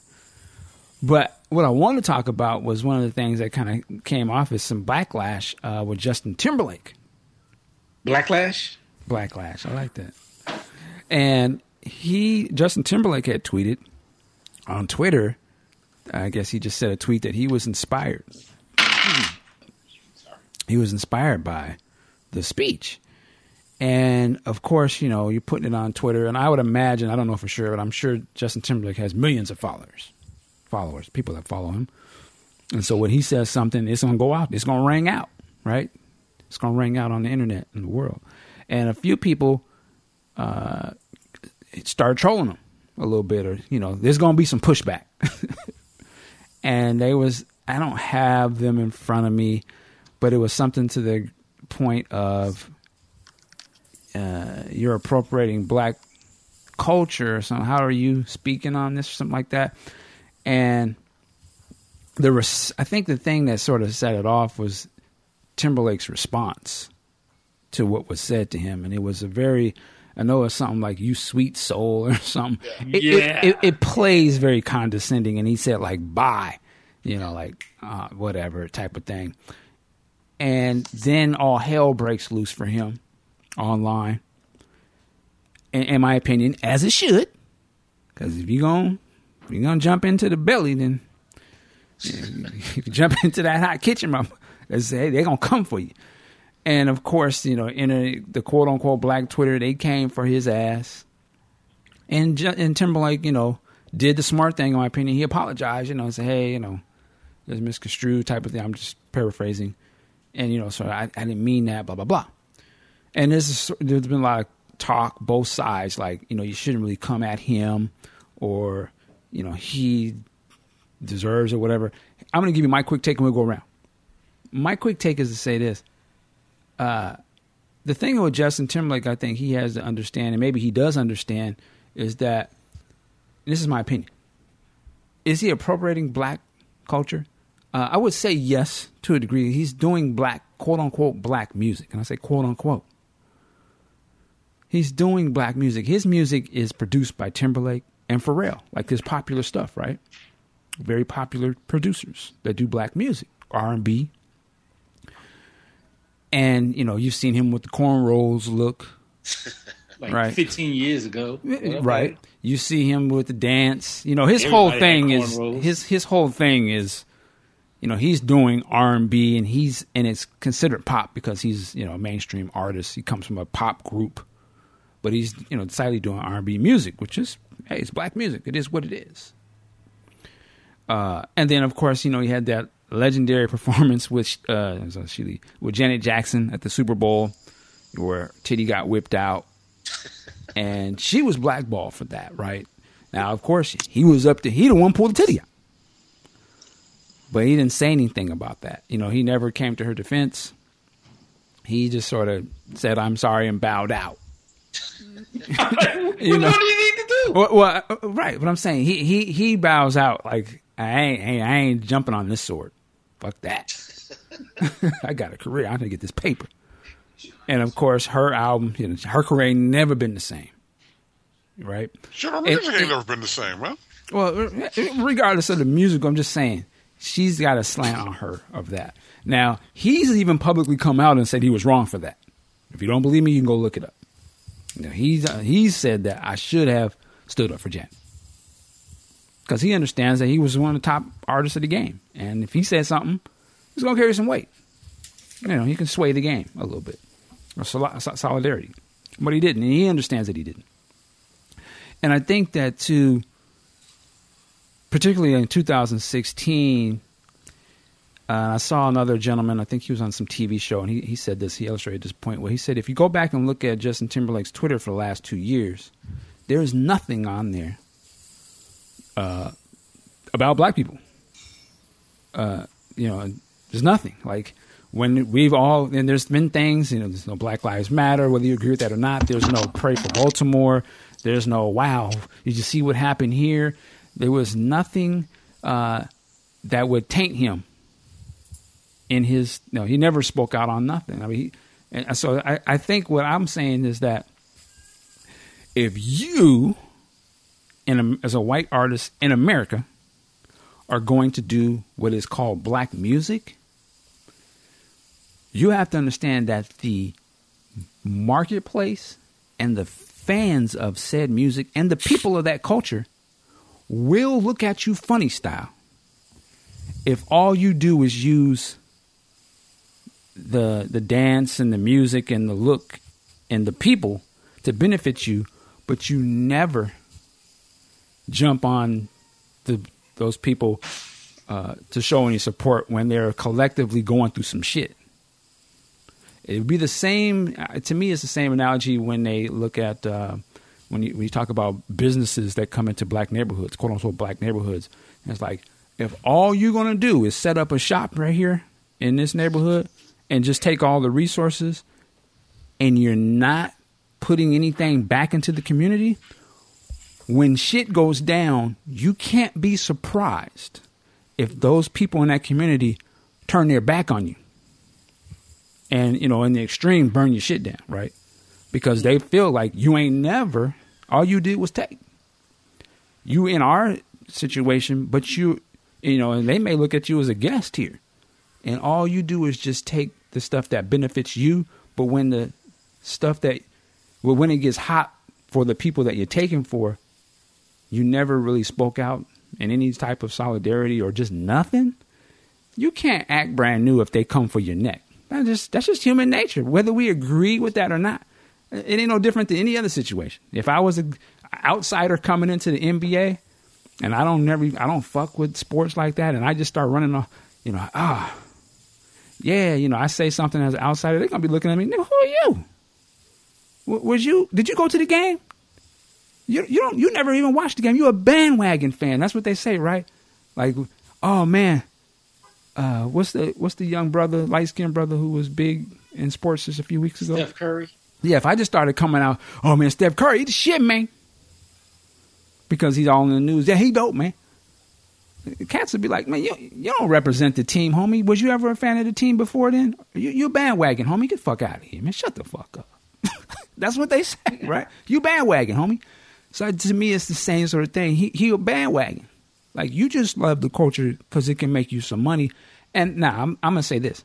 And I've listened to Bow-Legged Lou from Full Force. Sounds very credible. No, he is. Because Bow-Legged Lou produced those cats early on. And he worked with Justin Timberlake back in the days. And he said, Timberlake, man, he loves black music. Like, when Timberlake and them all used to, and what's the band he was in? Was it Backstreet? NSYNC. He said when he was producing NSYNC, he was like, man, he would be listening to nothing but the oldies. He was all in. Even back then, he was all in. Like, he wanted our opinion on what he was doing. Like, and he felt like if we didn't really, like, you could tell like he really mattered to him that we thought his shit was authentic. Even before, and he wasn't even trying to be R&B back then, but just in his own personal shit. So he's like, the dude really loves the shit. He loves the culture. So I get that, but I'm just saying, I think the problem is that if you don't ever say nothing, when the shit can get hot for you, you're going to look a little suspect. And I think that's why they came for his head a little bit because of that. Now, that's my opinion. Aunt Pooh, you got anything on this? Yeah, I have a few things. For me, last time I checked, I'm black. I'm a black man. So I'm a black. He's a black. I'm a black. So look at my African American. Go ahead. My opinion matters, right? Here's what I'm fucking tired of. I don't need white daddy to speak about my issues. I don't need white daddy to acknowledge my issues. But you acknowledge that. I was gonna say, but you acknowledge he's your daddy. That's interesting. Yeah. No, I'm not saying. No, I'm talking about everybody else because okay. I'm talking about these people as far as, hey, Justin Timberlake, you're appropriating our culture by doing R&B music, yet you never speak about our issues. And my thing is like, I don't need you to speak on my issues. I don't need someone who's not black to speak on my issues, to give voice to my issues, to give voice to my struggles. My question I have to ask is, why do we care that Justin Timberlake never speaks about these things? I can answer that for you. Help me. Well, we care again because it's the same sort of thing. Like if a store owner came in your neighborhood and was taking all the money, you would care where that money is going. You'd have something to say at least, like, oh, you can't be here if you're not going to contribute to the situation. If all you're going to do is take, then yeah, there's going to be people that's not happy about that. I don't think Justin Timberlake needs to validate. No one's looking for him to validate anything because the movement is going to be like they are. It's going to be the movement regardless if he says anything or not. But when you do say something like he did, and I think, again, timing is everything. It was probably not the best timing for him to say what he said, taking in the full context of what Jesse Williams was talking about and how everyone could get all raw off of that at that particular moment. He probably should have waited to the next day because, again, they're going to come for your neck because they're going to see you as part of the problem, whether you actually are or not. But I'm saying he's in a business marketplace thing, so he has to care what you think because that's the only way he can get his money. If he didn't care what you think, he would have said, fuck y'all, I'm going to say what I got to say, let it be damned. But you know that he does care what you think, right? Because that's why he had to apologize, because he know that would fuck his career. So that's what I'm saying. Like, it matters to him and it matters to the marketplace. Whether it makes sense or not, they gonna decide his fate, and he know that. Otherwise, he wouldn't have apologized. So he needs you to like him, because he knows nowadays he can't just. It'd have been different if it was pre-internet where he could just say some shit and fuck them. Ain't nothing they can do to me. But now them cats online are rally the hell out of his ass. He would be bombarded, and he would get all his fan base to be, he kind of, it would turn the narrative on his ass quick. You seen it happen? You see it happen with Donald Sterling. You see it happen with what's my dude who went after that got sued by Marvin Gaye. Oh, Robin Thicke. They'll turn the narrative on you quick. They seen it happen to Iggy Azalea. So if you jump into that shit, then you gonna be well prepared that they gonna come at you. That's why he's like, that's why I say he was smart to say, you know what? Yeah, let me give this canned answer and just take the L, because I'll take the L and still keep your money. And that's why I'm saying. So, but to answer your question, you're saying, well, why do we don't need it? But again, the mob rule marketplace, they're not dealing with logic. They're gonna make their point. You can try to prove them right if you want to, but if your existence is based off of them liking you or not, you can't win that battle. Yeah, but I mean, just to bring it back, it's like I look at Justin Timberlake. I don't see a white artist doing black music. I see just an artist doing some.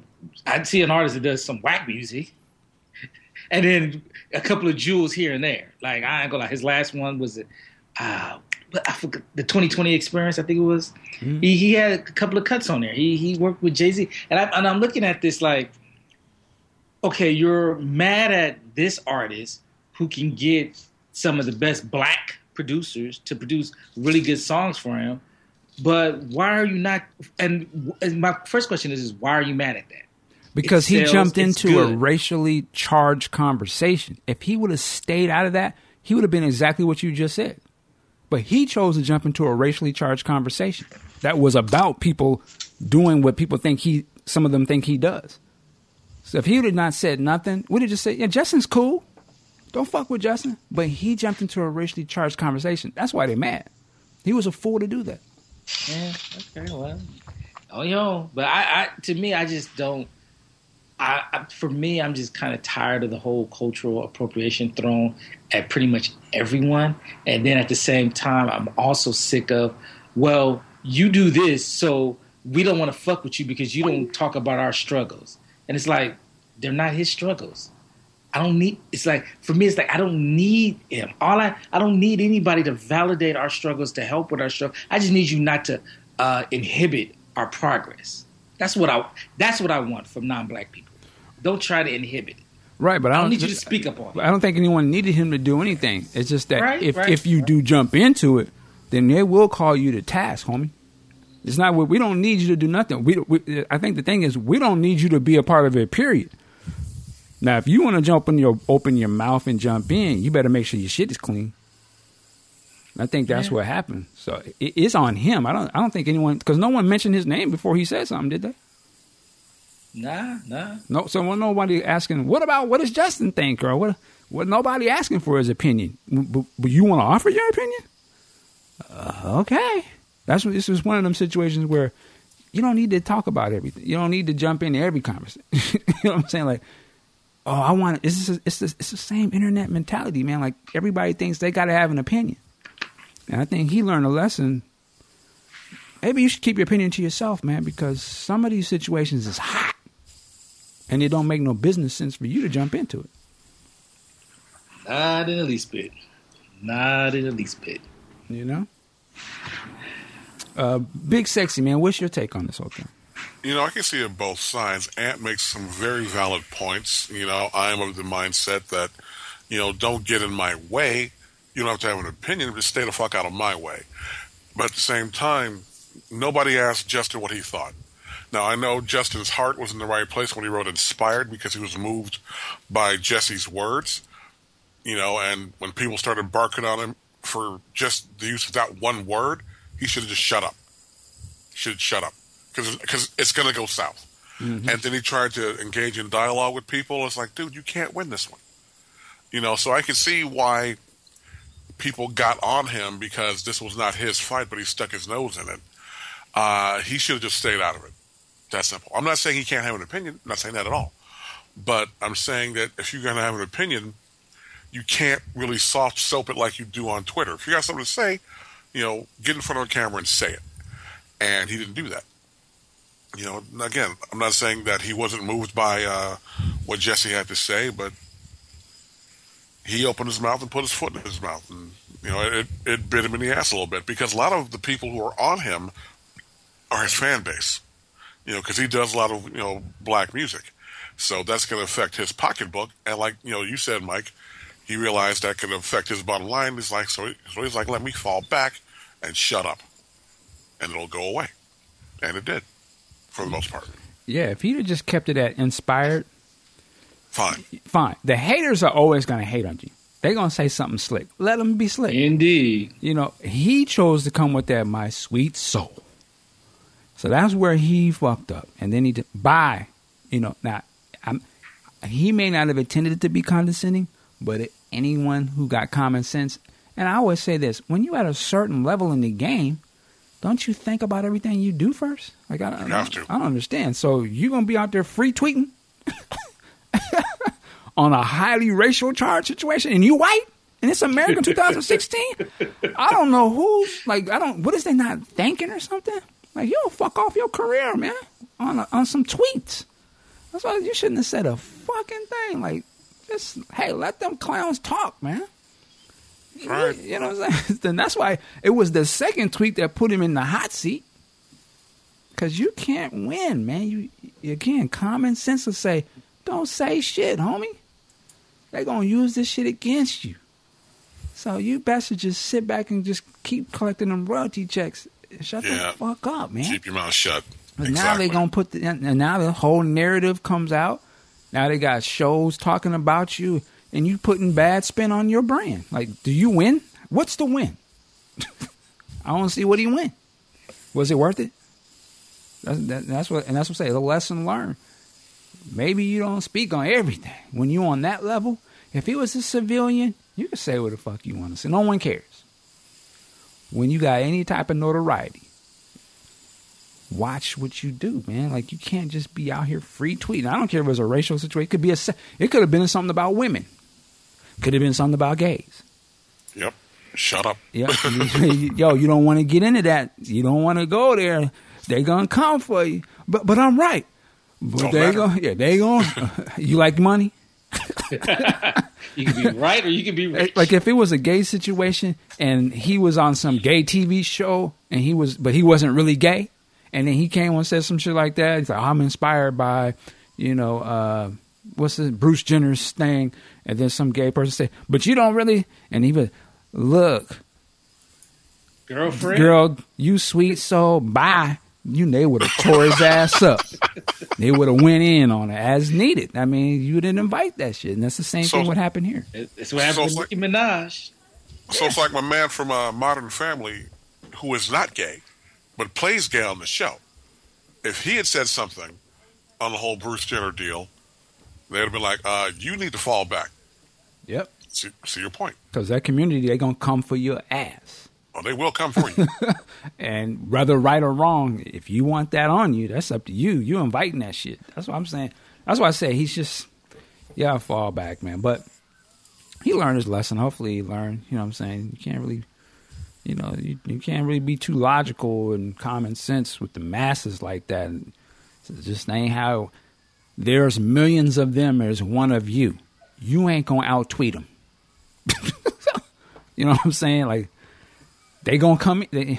All they're gonna do is, and you know how they do nowadays. They're gonna set the rally call out and let the games begin. Right? They gonna mime your ass.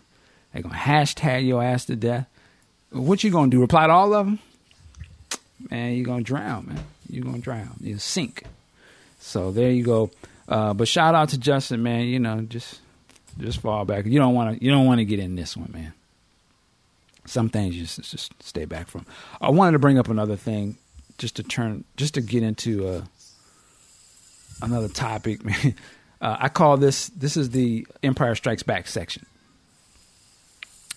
But the White House, I don't know if this is on. What's on the Washington Post? I would assume that's somewhat mainstream. Yeah, certainly a creditable journalistic situation. So the White House has released its count of civilian deaths and the counter terrorism operations. Quote unquote, these are the people who got killed by drones. The civilians, people that were not terrorists or military people. And the White House, it's interesting. It caught my eye because these numbers are pretty crazy, man. So the White House report says that there's basically been 64 civilians who've been killed by drone strikes since 2009. They don't release what countries this is in, but most people are saying, this is probably in Pakistan and Somalia, Libya, and Yemen, if I'm saying the name right. But the thing that's interesting about this report is that other organizations say that number is actually much higher. So three of the other big organizations who track these types of things, there's the Bureau of Investigative Journalism. They said that there's at least 325 civilians. The New American Foundation says maybe it's this 219. And then the Long Word Journal says it's 212. That's quite a difference between 64. But, I wanted to talk about this story because to me, it's like this is something that they probably not going to blast out on your normal, Fox News or whatever your national nightly news or even your local news. This is a conversation we don't really want to have, right? Because it's so far away from our reality of just getting up, going to work, or whatever it is that we do. We don't deal with looking up at the sky, right? And just see that plane fly by and cats getting bombed on. Like, nobody's bombing your neighborhood, right? You may have a few little drive-by shootings and that type of, but cats ain't getting blown up by just some mystery planes. But there are people that are, right? And I say it's the Empire Strikes Back report because I'm like, if this was Star Wars, if we lived in the Star Wars universe and we lived on Coruscant, they would be like, yo, the Emperor, we bombed on some rebels this week. Here's how many rebels we took down. You know what I'm saying? Like, we may not have to deal with standing toe to toe with Darth Vader, or, we ain't going to have no meetings with Palpatine or some of those Sith motherfuckers, but they are working on our side. So we got to, and they like, yo, we got peace on Coruscant, but we know on the other parts of the galaxy, like, it's going down over there on the Ewoks. It went down over there. A lot of cats was getting their head blown off. So we got to remember, though, as much as we have this thing, there's a price to pay, man. Cats is paying a price, for good or bad, for the good of us. Because they don't do that here. But you have to acknowledge that. And to be clear, this report is from 2009 to 2016, which is the Obama administration. And these are the numbers. Obama said he put in a law basically saying that going forward, each presidency administration has to release a report like this, to let people know how many people, civilians, got caught up, and also that they got to cut checks to the family. And he said the only way around them not doing this is that the new president, they would have to literally, make a whole new law to say they don't have to do this. So it's very interesting stuff, man. Big Sexy, any thoughts on this stuff here, this information? Well, I was completely unaware of this story. A lot of times, though, a lot of secondary and tertiary news outlets, whenever the White House releases a number, they'll always say that number is either low or high. And so sometimes I can, take that with a grain of salt. However, if there are checks that are going to be written because people were wrongfully killed, a lot of this will be tempered by things like, Patriot Act, things like, War Powers Act, and things of that nature. So I don't know. I'd have to look into it a little more in depth before I can really speak on it with any authority. All right. Ampu. Well, too bad Q's not on here because he's going to miss a landmark moment on Podcast Juice. I have to applaud Mr. Obama there. The fact that he's being this transparent with these drone strikes and actually is going to pay restitutions to civilians caught up in it. I've never heard any other president in the past do anything like that for civilian deaths, so I tip my hat to him. But it is kind of scary to think about, like, wow, the way technology is, that people are just getting, normally you have to storm into a town to have civilian casualty. Now it's just one cat probably sitting in his basement in Nebraska using a remote and just wiping out whole villages. Yeah, man, got that joystick. It's like, all right, it's your target. Boom. It's obviously, yeah, with technology definitely changes warfare. No doubt about it. And, like I said, my whole point really to bring this up, even if we just stick to the 64, that's 64 civilians. That's the person standing next to you. That's you. That's somebody who didn't ask to be in this shit, and they did. And, at the end of the day, we here because of them, in a sense. Like we got peace, but somebody had to pay the price for that. And again, my whole thing is to say, we just have to acknowledge, I guess you could look at it as a good thing or whatever it is. Freedom is not free. We don't like to talk about this because shit is because it's hard, but that's the reality. Like, this is from the White House. I'm not like making some shit up, or, you know, you can dispute the numbers, but you just stick with their numbers. You know, one is too many, but there's 64 people, man, that's catching some shit. And, you know, it is what it is. You know, the other part too is, I know FBI and CIA, they all over this podcast. What the fuck?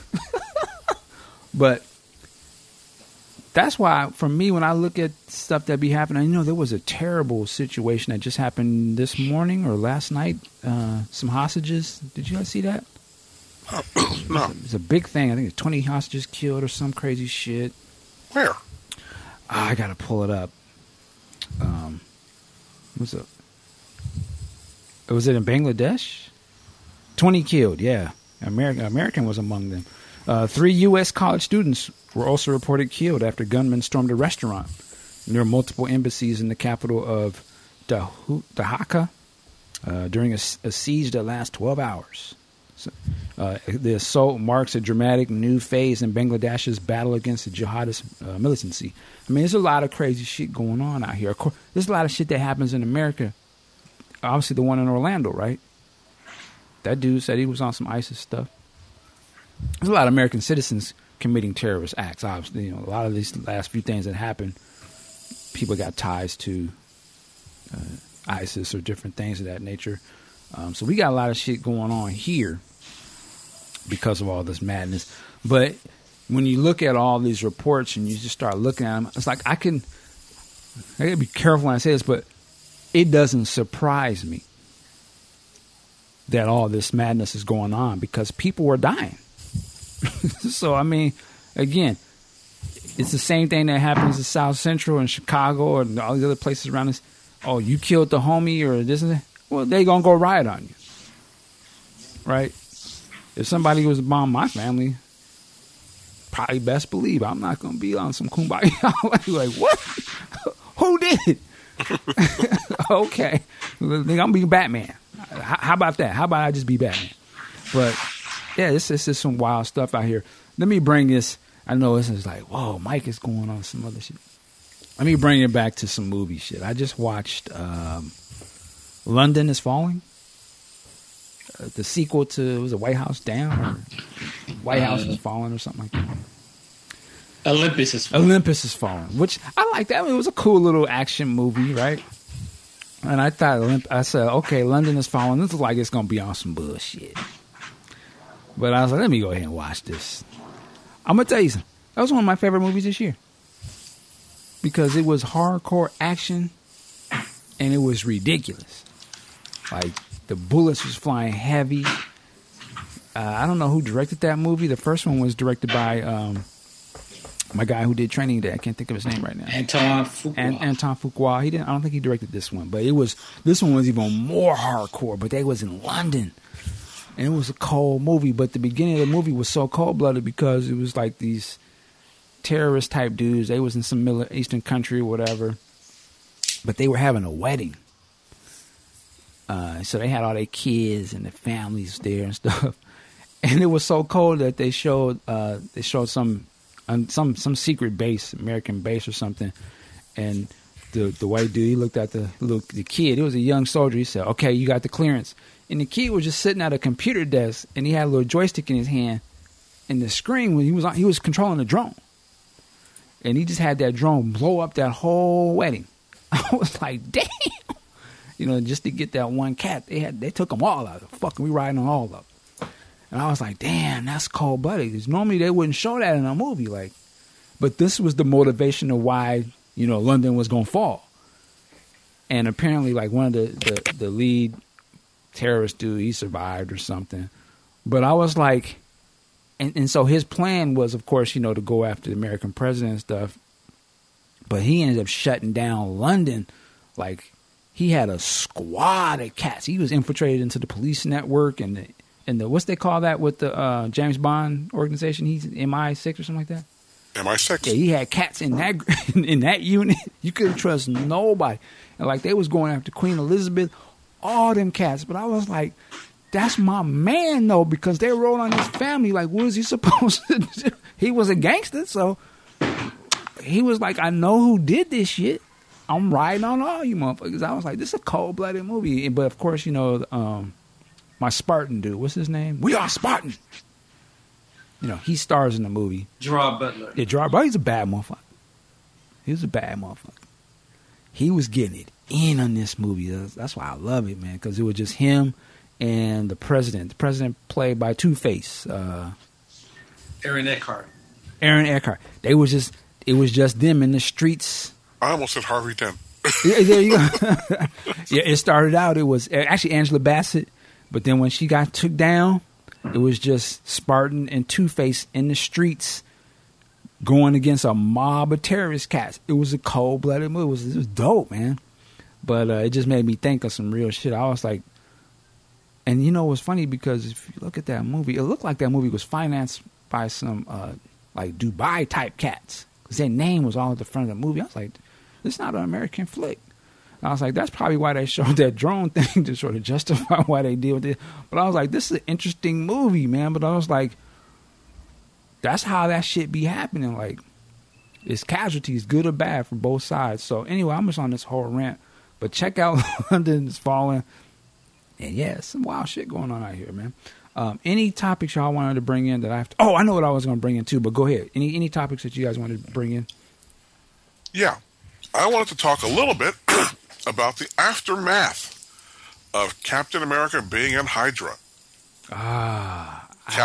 Cap number 2 came out this week. Yeah, break that down for us. I did look into that. Okay. I'm going to spoil this, so you have been warned. Excuse me. At the last Avengers event, standoff at Pleasant Hill, Cap was an old fart. He had been de-aged by a sentient expression of the cosmic cube, a little girl. She de-aged him, made him back to normal. And now you see Captain America number 1. Apparently he's been in Hydra the entire time. Not quite. Apparently, the fragment of the cosmic cube that became the little girl that de-aged him was under the under the impression of the Red Skull. And she looked at the Red Skull like it's a father figure. And so the Red Skull was doing some dirt behind the scenes in the Standoff miniseries, and there was one of his flunkies, a doctor, who died. The cube resurrected him, and it resurrected him with memories of things about being in Hydra that never happened. And so when S.H.I.E.L.D. found the little girl, you know, they're trying to help her do her thing and all that, but her allegiance on the most innocent, basic level is to Red Skull, because he used to read her stories as a kid and all this. So she's about the Red Skull. And so the Red Skull said, hey, if we bring back Cap and make him one of us, there you go. He can lead my army to take over the world. So when she de-aged Cap, she put in all these memories that we saw in issue number 1 that did not happen. These are all false memories now, and the Skull is behind the scenes just pulling all the strings. This just got a lot better. You know, I didn't like that, actually. I did. Because I just felt like there was an easy way to... Oh, okay, he isn't really a Hydra. I mean, he's been brainwashed. So it sort of excludes him from taking responsibility. And that's the thing, because they said that Axel said when this came out that he wasn't going to be under mind control or things like that. And I'm like, but essentially he is. That's right. He did say that, didn't he? He said that, but that's not mind control. He's not being told what to do. They just put this back there. He believes these memories are genuine. There's no mind control here. He's doing this. He's been brainwashed. I wouldn't say brainwashed. Yeah. I mean, he's been fucked with. I wouldn't say brainwashed. But he's not doing this in his right mind where, which is what they led us to believe. Yeah, like this is what he really believes because this is what he chose to do. It wasn't because some outside forces implanted some thought into his head or blah, blah, blah. So this is the easy way to, he's not really, like if he really was in his right mind, he wouldn't be doing this. No, he wouldn't. I don't know, Marvel, man. Oh, Marvel's slipping lately. Let's be real. That's a heavy click It's not clickbait. It's heavy bait buying. It is. Marvel is slipping, but DC, on the other hand, has just really stepped it up a lot. Yes, they have. Yes, With all these new Rebirth books, they have really done their thing. I got nothing but respect for DC right now. Yeah, I'm actually really feeling the Rebirths. I've been reading all of them. Actually, and I've been really enjoying it, man. It's like, I don't know what they doing different, but something about it was just like I understand stuff. I want to read it. I've been reading the Batman books. I'm like, okay. And Superman, I was like, they got to explain this Clark Kent thing, but I'm all in. It's easy to follow along. I don't know. Yeah, it is. But with that said, also wanted to bring into, did you guys watch Batman v Superman, the Ultimate Edition? Have you seen that? Did not. No. But I'm hearing some good things about it, though. I've watched this thing twice. Now, I already liked the movie going in. So there's that. But I will say this new version is a way better version of the movie. And I'll tell you why quickly. One, one of the problems that I had with the original movie is that it just seems so choppy and it just like jump from things to things and you're just like, what the fuck? Okay, why? What's going on? This movie lets the scenes run out. You understand how they get to, if it was like A, B, and C, the theatrical version skips B. You just jump to C. You're like, okay. This one has the C in it. So, for instance, like when they're in Africa, that scene, this one sort of explains and plays out what's really going on there. You gotta jump out, Ampu? Uh-oh.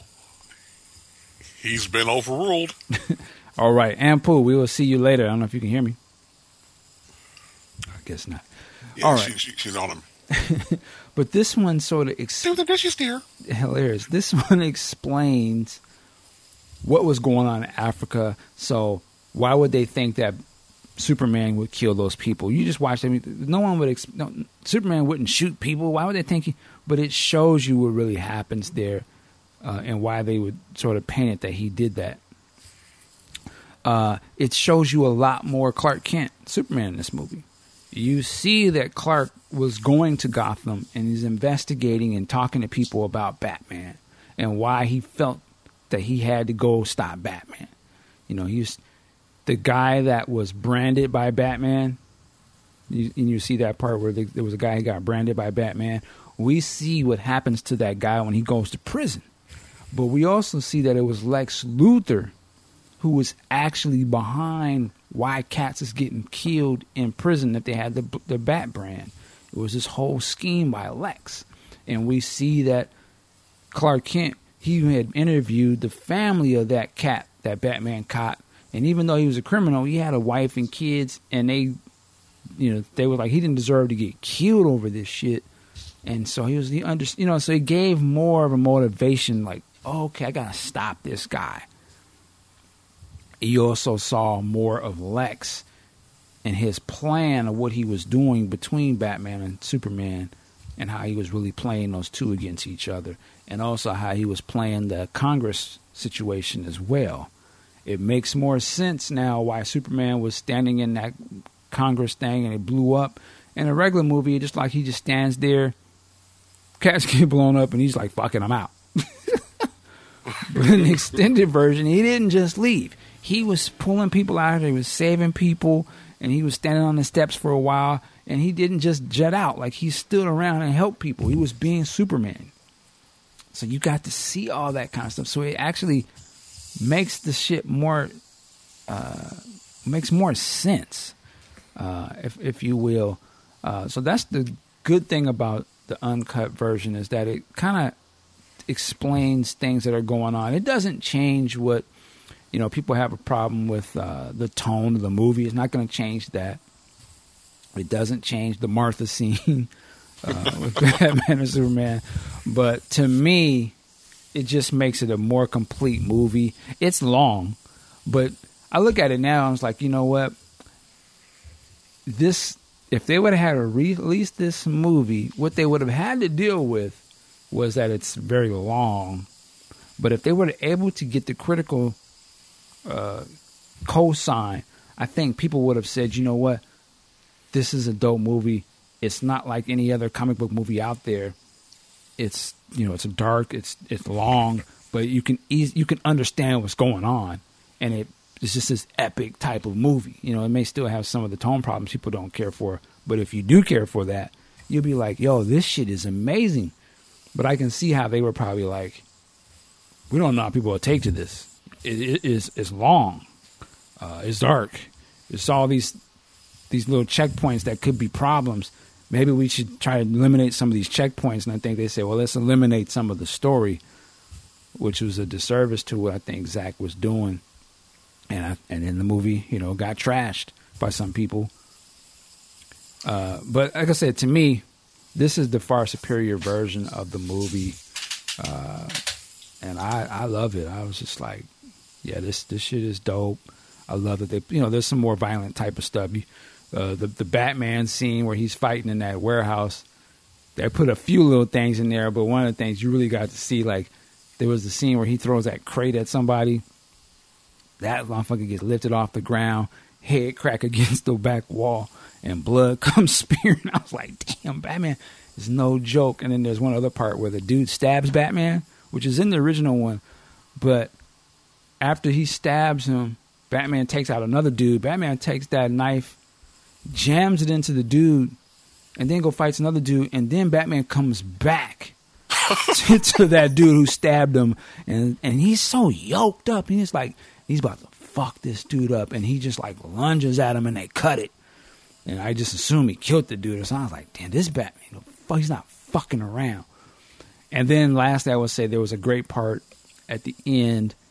They extend out the funeral scene, but there's another part too when Batman goes to see Lex Luthor at the prison, and Batman tells Luthor, "Nigga, you going to Arkham?" Like, they took that out of the movie, but he's like, "Oh, you think you're gonna just get a nice little prison stay?" He's like, "Nah, I put in the word.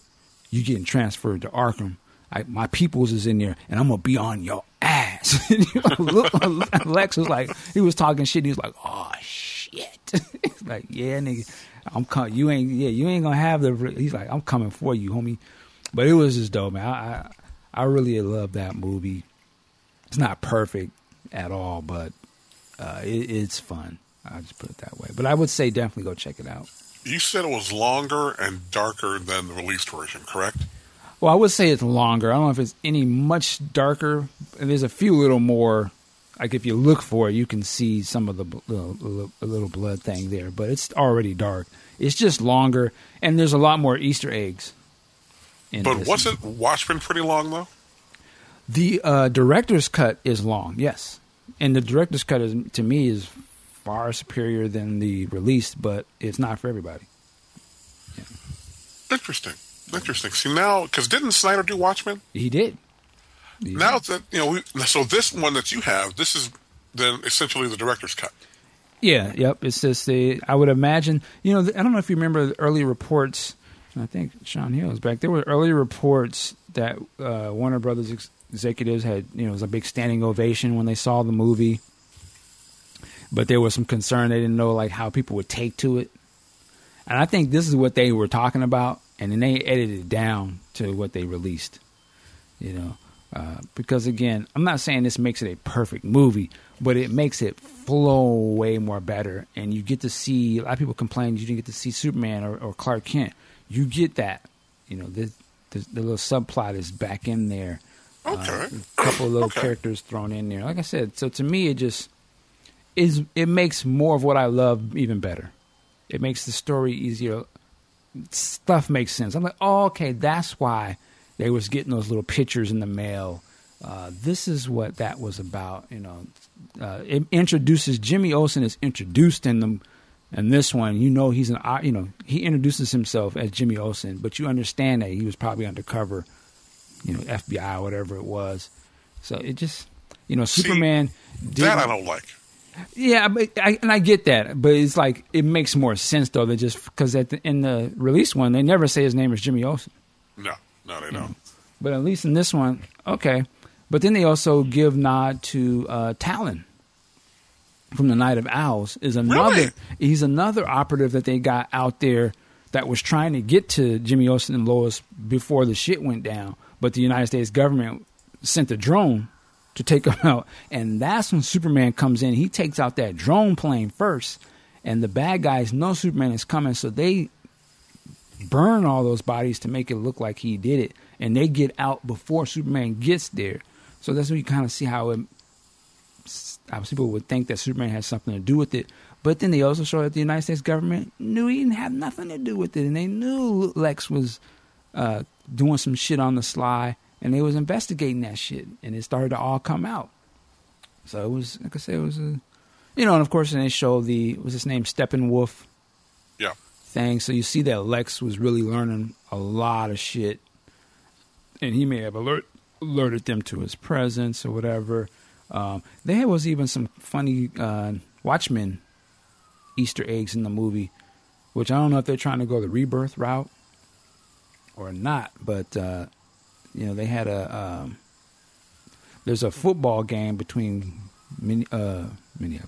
Metropolis and Gotham, and one of the players on the sidelines just holds up a sign that's President Truman from The Watchmen. Oh shit! He's just like, what the fuck is he doing? I was like, okay. And then it cuts from that, and it's going to the scene where they first show Batman in the movie. But it shows those police officers. They were sitting in their squad car and they were watching the game. But there was a billboard that the camera pans from, and on the billboard it says the end is nigh or high, or whatever. Yep. Which is directly from Rorschach. Watchmen. So I was like, man, they really throwing in the Watchmen shit. Well, so Zach did that movie, so Yeah. why not? Yeah. But yeah, man. So I'm a big fan of that movie. Definitely check it out. I think it's worth watching at least once, the uncut version. I got to see this now. Now I'm excited about it now. Yeah, man, it's cool, and I love the costumes and the look of it. I will give it that. I love Civil War and all the other ones too. I just think that Warner Brothers. One thing I will give them is that they go all in on the production. Like the look of that movie and the look of the costumes and the details and shit that's going on. I can't front on that. Like they go in on the look of the movie. Definitely see where they spend their money at. But with that said, anything else before we get up out of here? It's been a long one. No, I'm definitely looking forward to seeing this. I want to pick it up and take a look at it. And in fact, since it's a 3-day weekend, yes. I'm going to probably watch a little Watchmen this weekend. Love that movie. Yeah, that's right. It's a 3-day weekend. Yeah, I rent the. I think you can rent it on there. Whatever service you use. Check it on there. I just rented. Watched this morning Toy Story 3. Like, I didn't know there was a 3. Oh, yeah, it's a kids movie. It's an excellent fucking movie, man. It's like, damn, this movie is really good. Check that out. What else? So we talk about comics real quick, man. So I'm actually starting the process of working on my first comic book. Yes! Yes! Let's talk about that, man. Yeah, the man. art is magnificent. Yes, shout out to my man Dallas. He hooked that all up. I don't want to shout out the artist's name just yet, but it's definitely it's an artist. He has some work on Image Comics, quite a bit actually. He's very, from the stuff I've seen, just from the stuff he did, excellent. But basically what we're gonna do is do a comic book version of my novel Truth's Destiny. So that's the goal right now. So it's just working out that script and getting that all together, getting the artists on board and all that good stuff, and trying to figure out how many issues, and can we get it published through a publisher, or do we do it self-published? So we're still working on that. But I did get some original line art. I finally got it in the mail yesterday. Blew me away, man. Like I've never had anything drawn before. But to hold it in my hands and to see the pencils and the ink, it was a game changer for me. I just looked at that. I was just like, damn, incredible. Like the guy did an incredible job. I put a little video on my Facebook page showing some of it. But I'm excited, man. How did this all come about? It was, it's so interesting. Dallas, shout out to him, man. He hooked it all up. He read the book before, and he said, well, he found a section of the book he thought would work. He went and I call it translated. He took, my prose novel and wrote it into comic book and, described the panels and everything. He found the artist, got the artist on board. He cut the check. He set that whole thing up, man. He actually surprised me with the art. I was like, what is this? And he's like, dude, this is your book. And I'm almost like, what? And I'm looking at it. And I'm like, this seems vaguely familiar for me, but I didn't know what it, I was like, wait a minute. And so that's how it came to be. And we had a conversation before, because he's a writer in his own right and is working on a book and stuff. And he was kind of telling me like, yo, you could, make a comic of this thing, man. I think it would work just as well, if not better. But I couldn't see the vision. I just never done anything like that before. And it just seems like it's so, next level or something. I don't know. And just I couldn't visualize it in my mind. And so he went and got it done. And he put money where his mouth was, got the talent on board, and I was like, oh, okay, now I'm like, oh shit. I can see this. So, all I've been doing these last couple of weeks, man, is just I've been learning, coloring. I want to know it all. So I've been watching all the videos. I jumped on my Photoshop and messing around. So I'm just really engulfing myself or jumping all into this. And that's the goal, man. I want to have a 4-book run, initially. And, professional quality, the whole shot, man. It'd be excellent if it could be, with an image or something like that. And we're definitely going to look into that. But either way, it's going to be, a finished book. That's dope. I'm not going to put out no half-ass, stuff. No, the art looks great that I've seen. Yeah, it excellent, man. I was like, it's only going to get better. Just wait till it's colored. Because it's going to be colored and stuff, too. It's going to be ridiculous, man. Now, I can already see sitting at San Diego Comic-Con or Emerald City or something with the booth or whatever. Oh, dude, you got to go to Emerald City. Yeah, I already see it, man. What were you going to say something? Dude, I got to get some pages. Because when it goes into this production phase and they start doing original art pages, thank you. That'll be me. Oh, for sure, man. I'm prepared. I got house. Oh, yeah. Hey, you probably be on the board of directors to, yo, man, check this out. What do you think of this? Da, da, da. Yeah, I mean. That is so cool, man. That is so cool. Yeah, I'm excited, man. Definitely. All right. Well, actually, let me ask you this. Yes. This just popped into my head because I think Sean mentioned this man earlier. Why wasn't Lenny Kravitz at this Prince thing? They were friends. Yeah, I don't know, man. I mean, maybe he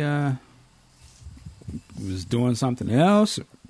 You never know. There's a lot of people that they could have had up there. I have no idea why they weren't there, He couldn't get everybody. Yeah, true. People do have schedules, and there are travel restrictions and things like that we have to, consider.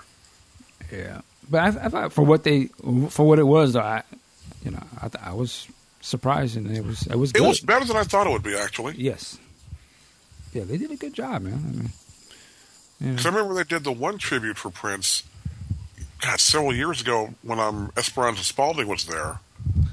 Right. She just stole the show as far as I'm concerned. Didn't they have like Trey Songz try to do Purple Rain or something like that? Yeah, that wasn't. Yeah, that didn't work out too well. That's what scared me the most. When BT starts talking, we're going to do it better. It's like, okay, don't bring out no Trey Songz, man. Designer doing Jack You Off. And what was that deal with Usher? What the fuck was he doing? Usher and your girl. Usher was basically doing a tribute to Master P, apparently. Apparently. I was like, what is he saying? I was like, is he singing about Master P? And make him say, no limit. I was like, wow, good look for Master P, but goddamn, Usher. That was not good. And Alicia Keys channeled her Thomas Dolby up there. I don't know what the hell she was doing. I don't either. She wasn't ready to do that kind of performance. No. No. Stick to the little keyboard or piano playing, but yeah, man. I'm thinking, am I missing something here? What the hell is this? I don't know what's going on with that. But yeah, it was cool. I ended up watching. I watched like the pre-show online. They had like 3 separate live pre-show stages going online. You could switch between. And one of them was hosted by Shameless Maya, who did that Prince. Oh yeah, thing. One who didn't know the people on the mural. Right, yeah, the genius. She did one, and a couple others. I was watching some of that. I would say this, man. A lot of very beautiful people in attendance. I tip my hat. Like, whew. Definitely, people were definitely showing out with the clothing and came nice and everything. So that was dope. Well, let me ask you this. What do you think about this? And I don't know if this is indicative of past awards from BET, but this was carried on a lot of the Viacom networks. Yes, it was. Yeah, I don't know if they normally do it there. 'Cause I think it was like on Nickelodeon and it was on MTV. It was everywhere. Yeah, VH1 too. Yeah. But I guess goes to show, Viacom is like, hey, we're gonna maximize this thing out and get as many viewers as possible. I didn't see the numbers, and I'm sure a lot of people watched the show. My ego is saying that this was because of the Prince tribute that it was out there. Yeah, I said it. Could be. Because, Alicia Keys and Usher and Home Skillet, that other dude, what was his name? Oh, shit. The one you mentioned that no one had ever heard of. The designer? Thank you. Him. I don't think they're going to warrant all that exposure. Because those performances were just foul. Yeah, I mean, for a lot of people though, they like those people. I mean, too, those people do have obviously the biggest things going right now. So they are. Oh yeah, I mean, that's why they on there. Whoa. Not that I listen to it, but we in bad shape musically, man. Oh yeah, we've been in bad shape, but yeah, it's because this is just not good. Yeah, but that's why. Oh, I also wanted to bring this up too, and I wanted to get Sean on this because I know he's in Oakland now. I saw this story about a young man. Actually, he's got a family and stuff, and he sort of getting forced out of his home. Yeah, the rap guy. Yeah. Yeah, I don't know how you were forced out, but I can understand. You can't afford to live where you live anymore because of gentrification and stuff. And he was talking about, I think the song is called "Tech Money." Yes. And it's sort of saying like all these, and this is happening here in Seattle, which I'm sure is happening in a lot of places. But you have this influx of tech workers coming in, like for here locally, it'd be Amazon, right? So there's like the presence of Amazon has sort of transformed Seattle, particularly the downtown core area and the surrounding. And it is, there's so much construction and new places.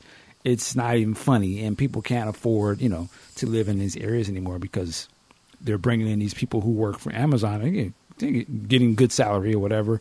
And they can just spend, $2,000 or $3,000 a month for a rent. Because it ain't, they're getting paid. They can afford to do that. And so the landlords are like, well, shit, if they can afford it, yeah, I'm going to raise my rates, I get this money. It's a business. But, of course, the people who live in these areas, they ain't working for Amazon, so they're priced out, right? And, my man had a rap song about it, and I think the video actually shows his family moving and stuff. But this, and I feel for this. I'm in a situation. I live 40, maybe 40 miles away from where I work, right? It's because I can't necessarily afford right now to live there. But my thing is this too, though, and I said this on Facebook. I'm like, we're rapping, and they're coding. They're coding. Who's the Mac? The thing is, times change. Business change, marketplace change, and you got to roll with change. That's just a part of America. There's always industries come and go, and you got to, readjust your skills to fit. It's a free market. The internet opened the door for everybody. We wouldn't even be doing this show without, you know what I mean? Like, it enabled us to we speaking now, and I can guarantee you there's people around the globe listening. It has opened up a lane where we couldn't go walk into the radio station and say, hey, I want to do a show. They're like, okay, and doors that way. Fuck out of here. So we don't need their cosign right now, right? All we need is just figure out how to make it happen. And at the end of the day, though, as much as I feel for this situation, my thing is this, too. You can go learn the code, right? There are paid websites. There's, I want to say Treehouse or Code Monkey, and some of them I've signed up with. There are books. There's videos on YouTube that are free. There's a whole tutorial series on YouTube that would be free. And you can, if you want to get the information, you can get. There's no barrier to go learn how to code. Now, if you know that this is what they hiring right now, and this is where the job market is, this is where all these businesses, you know how to code, you know how to do? Oh, come on in. Oh, we'll move you. We'll pay for your move. This is true. I see this every day, particularly out here in Seattle. You have Microsoft, Google, Amazon, blah, blah, blah. But this is what they're looking for. Now, if you know that's where the job market's at, and you don't want to do what it needs to do, whose fault is that? It'd be different. Well, I can't afford to go to school. Okay, that's cool. You don't need to. There's no cost to do this. It costs you your time. But you can go learn the code. So you can get a good job or paying job that you want or whatever. You can go do that. So that's my whole thing is like, maybe we now, okay, rap is dead. And I love rap, hip hop and all that. But is it serving us? Because they ain't hiring nobody that can rap. No. Cats ain't even buying music no more. So maybe we might want to get off of that. And let me go get this book. Or let me go learn how to write a program, or, you know what I mean? Or make websites. Because this is what bring home the bacon right now. Otherwise, you're going to get left behind. And like I said, there really ain't no excuse.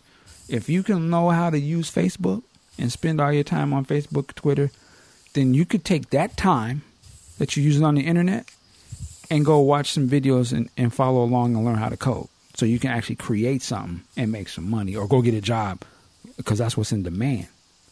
Because otherwise, it don't make no sense to me. Like, if you see that the market is changing, and fortunately enough, to get into that market, you're already paying to get online, right? Sorry. You're already on Netflix. You're already on Facebook. You're already on Twitter. You already got a cell phone that you're paying monthly to be on. So you're online. You already got a computer. What are you doing with that computer? Are you just watching shit? Or are you using it to create something or learn? That's why I'm like, man, we better start learning how to even teach these kids how to get on their math and get this coding, because that's what everybody else is doing. Why do you think they got all these jobs? I'm of a mindset on a couple things on this. The story in Oakland about the rapper being forced out of the house and all that, and a lot of people in San Francisco who have been required to move, unfortunately. But, and again, I could be a little naive, and I admit this, but if a person is renting a property for 10, 20 years, why don't you just buy it? And that way you can be protected from this situation. Yeah, I mean, there is that. I think, too, the other part of that would be you could buy it, but I guess the problem, I know at least what happened here is that there's a lot of people who own these homes, but the home next to yours is now worth, $6 million. Gotta get paid. And the other home on the other side of you is worth 10. At some point, you're probably not going to be able to pay the property taxes. Very well. Okay. They don't went up so high now that you will be priced out. So, I get that. Like, that's the true gentrification to me. And that's unfortunate because, you may still, and that's sort of where my grandparents are at, that neighborhood has transformed dramatically. It's a blessing that they still can stay there. But I know the struggle is that those property taxes don't went to a whole nother level. And, you got to sort of keep up with the Joneses, unfortunately. The Joneses, they redid that house and made it a $10 billion estate. Like, God damn. I bought this house back in, I paid this house off in 1988. And I'm retired. How the fuck am I going to? So I get that. But I'm speaking more to the people who can't get it, don't have the job to pay these rents of today. That's why I'm like, well, then you might have to change your skill set. I agree. Lately, I've been having some thoughts about, my past and growing up. And a lot of people that I went to school with and just wasn't around generally back then, were all saying, well, you can't go to college because you're a high school dropout and this and that. Who's laughing now? There you go. Who's laughing now? And the thing is, and I've said this a million times, what I have done and what people like me have done is not unique to me. Like you said earlier, you have to look around you and change your skill set. If you want to, compete in this marketplace, you need to put down the mic as your primary source of revenue and start coding. Start doing something that is going to make you more marketable. And if you can't do that or refuse to do that, I don't always use the word can't. If a person refuses to do that, then this is what's going to happen. Yeah, man. I mean, shit. I'm not immune to this either. Like I've, thank God, I taught myself Photoshop and some of these other things because that's how I make my money. Like, okay, yeah, you got to do this or so.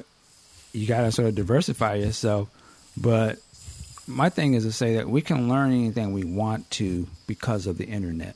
There's no reason why you can't learn how to do these things. Doesn't mean you automatically get a job, but at least you got more skills and you're more marketable. And you can't use that excuse like, oh, well, they ain't hiring.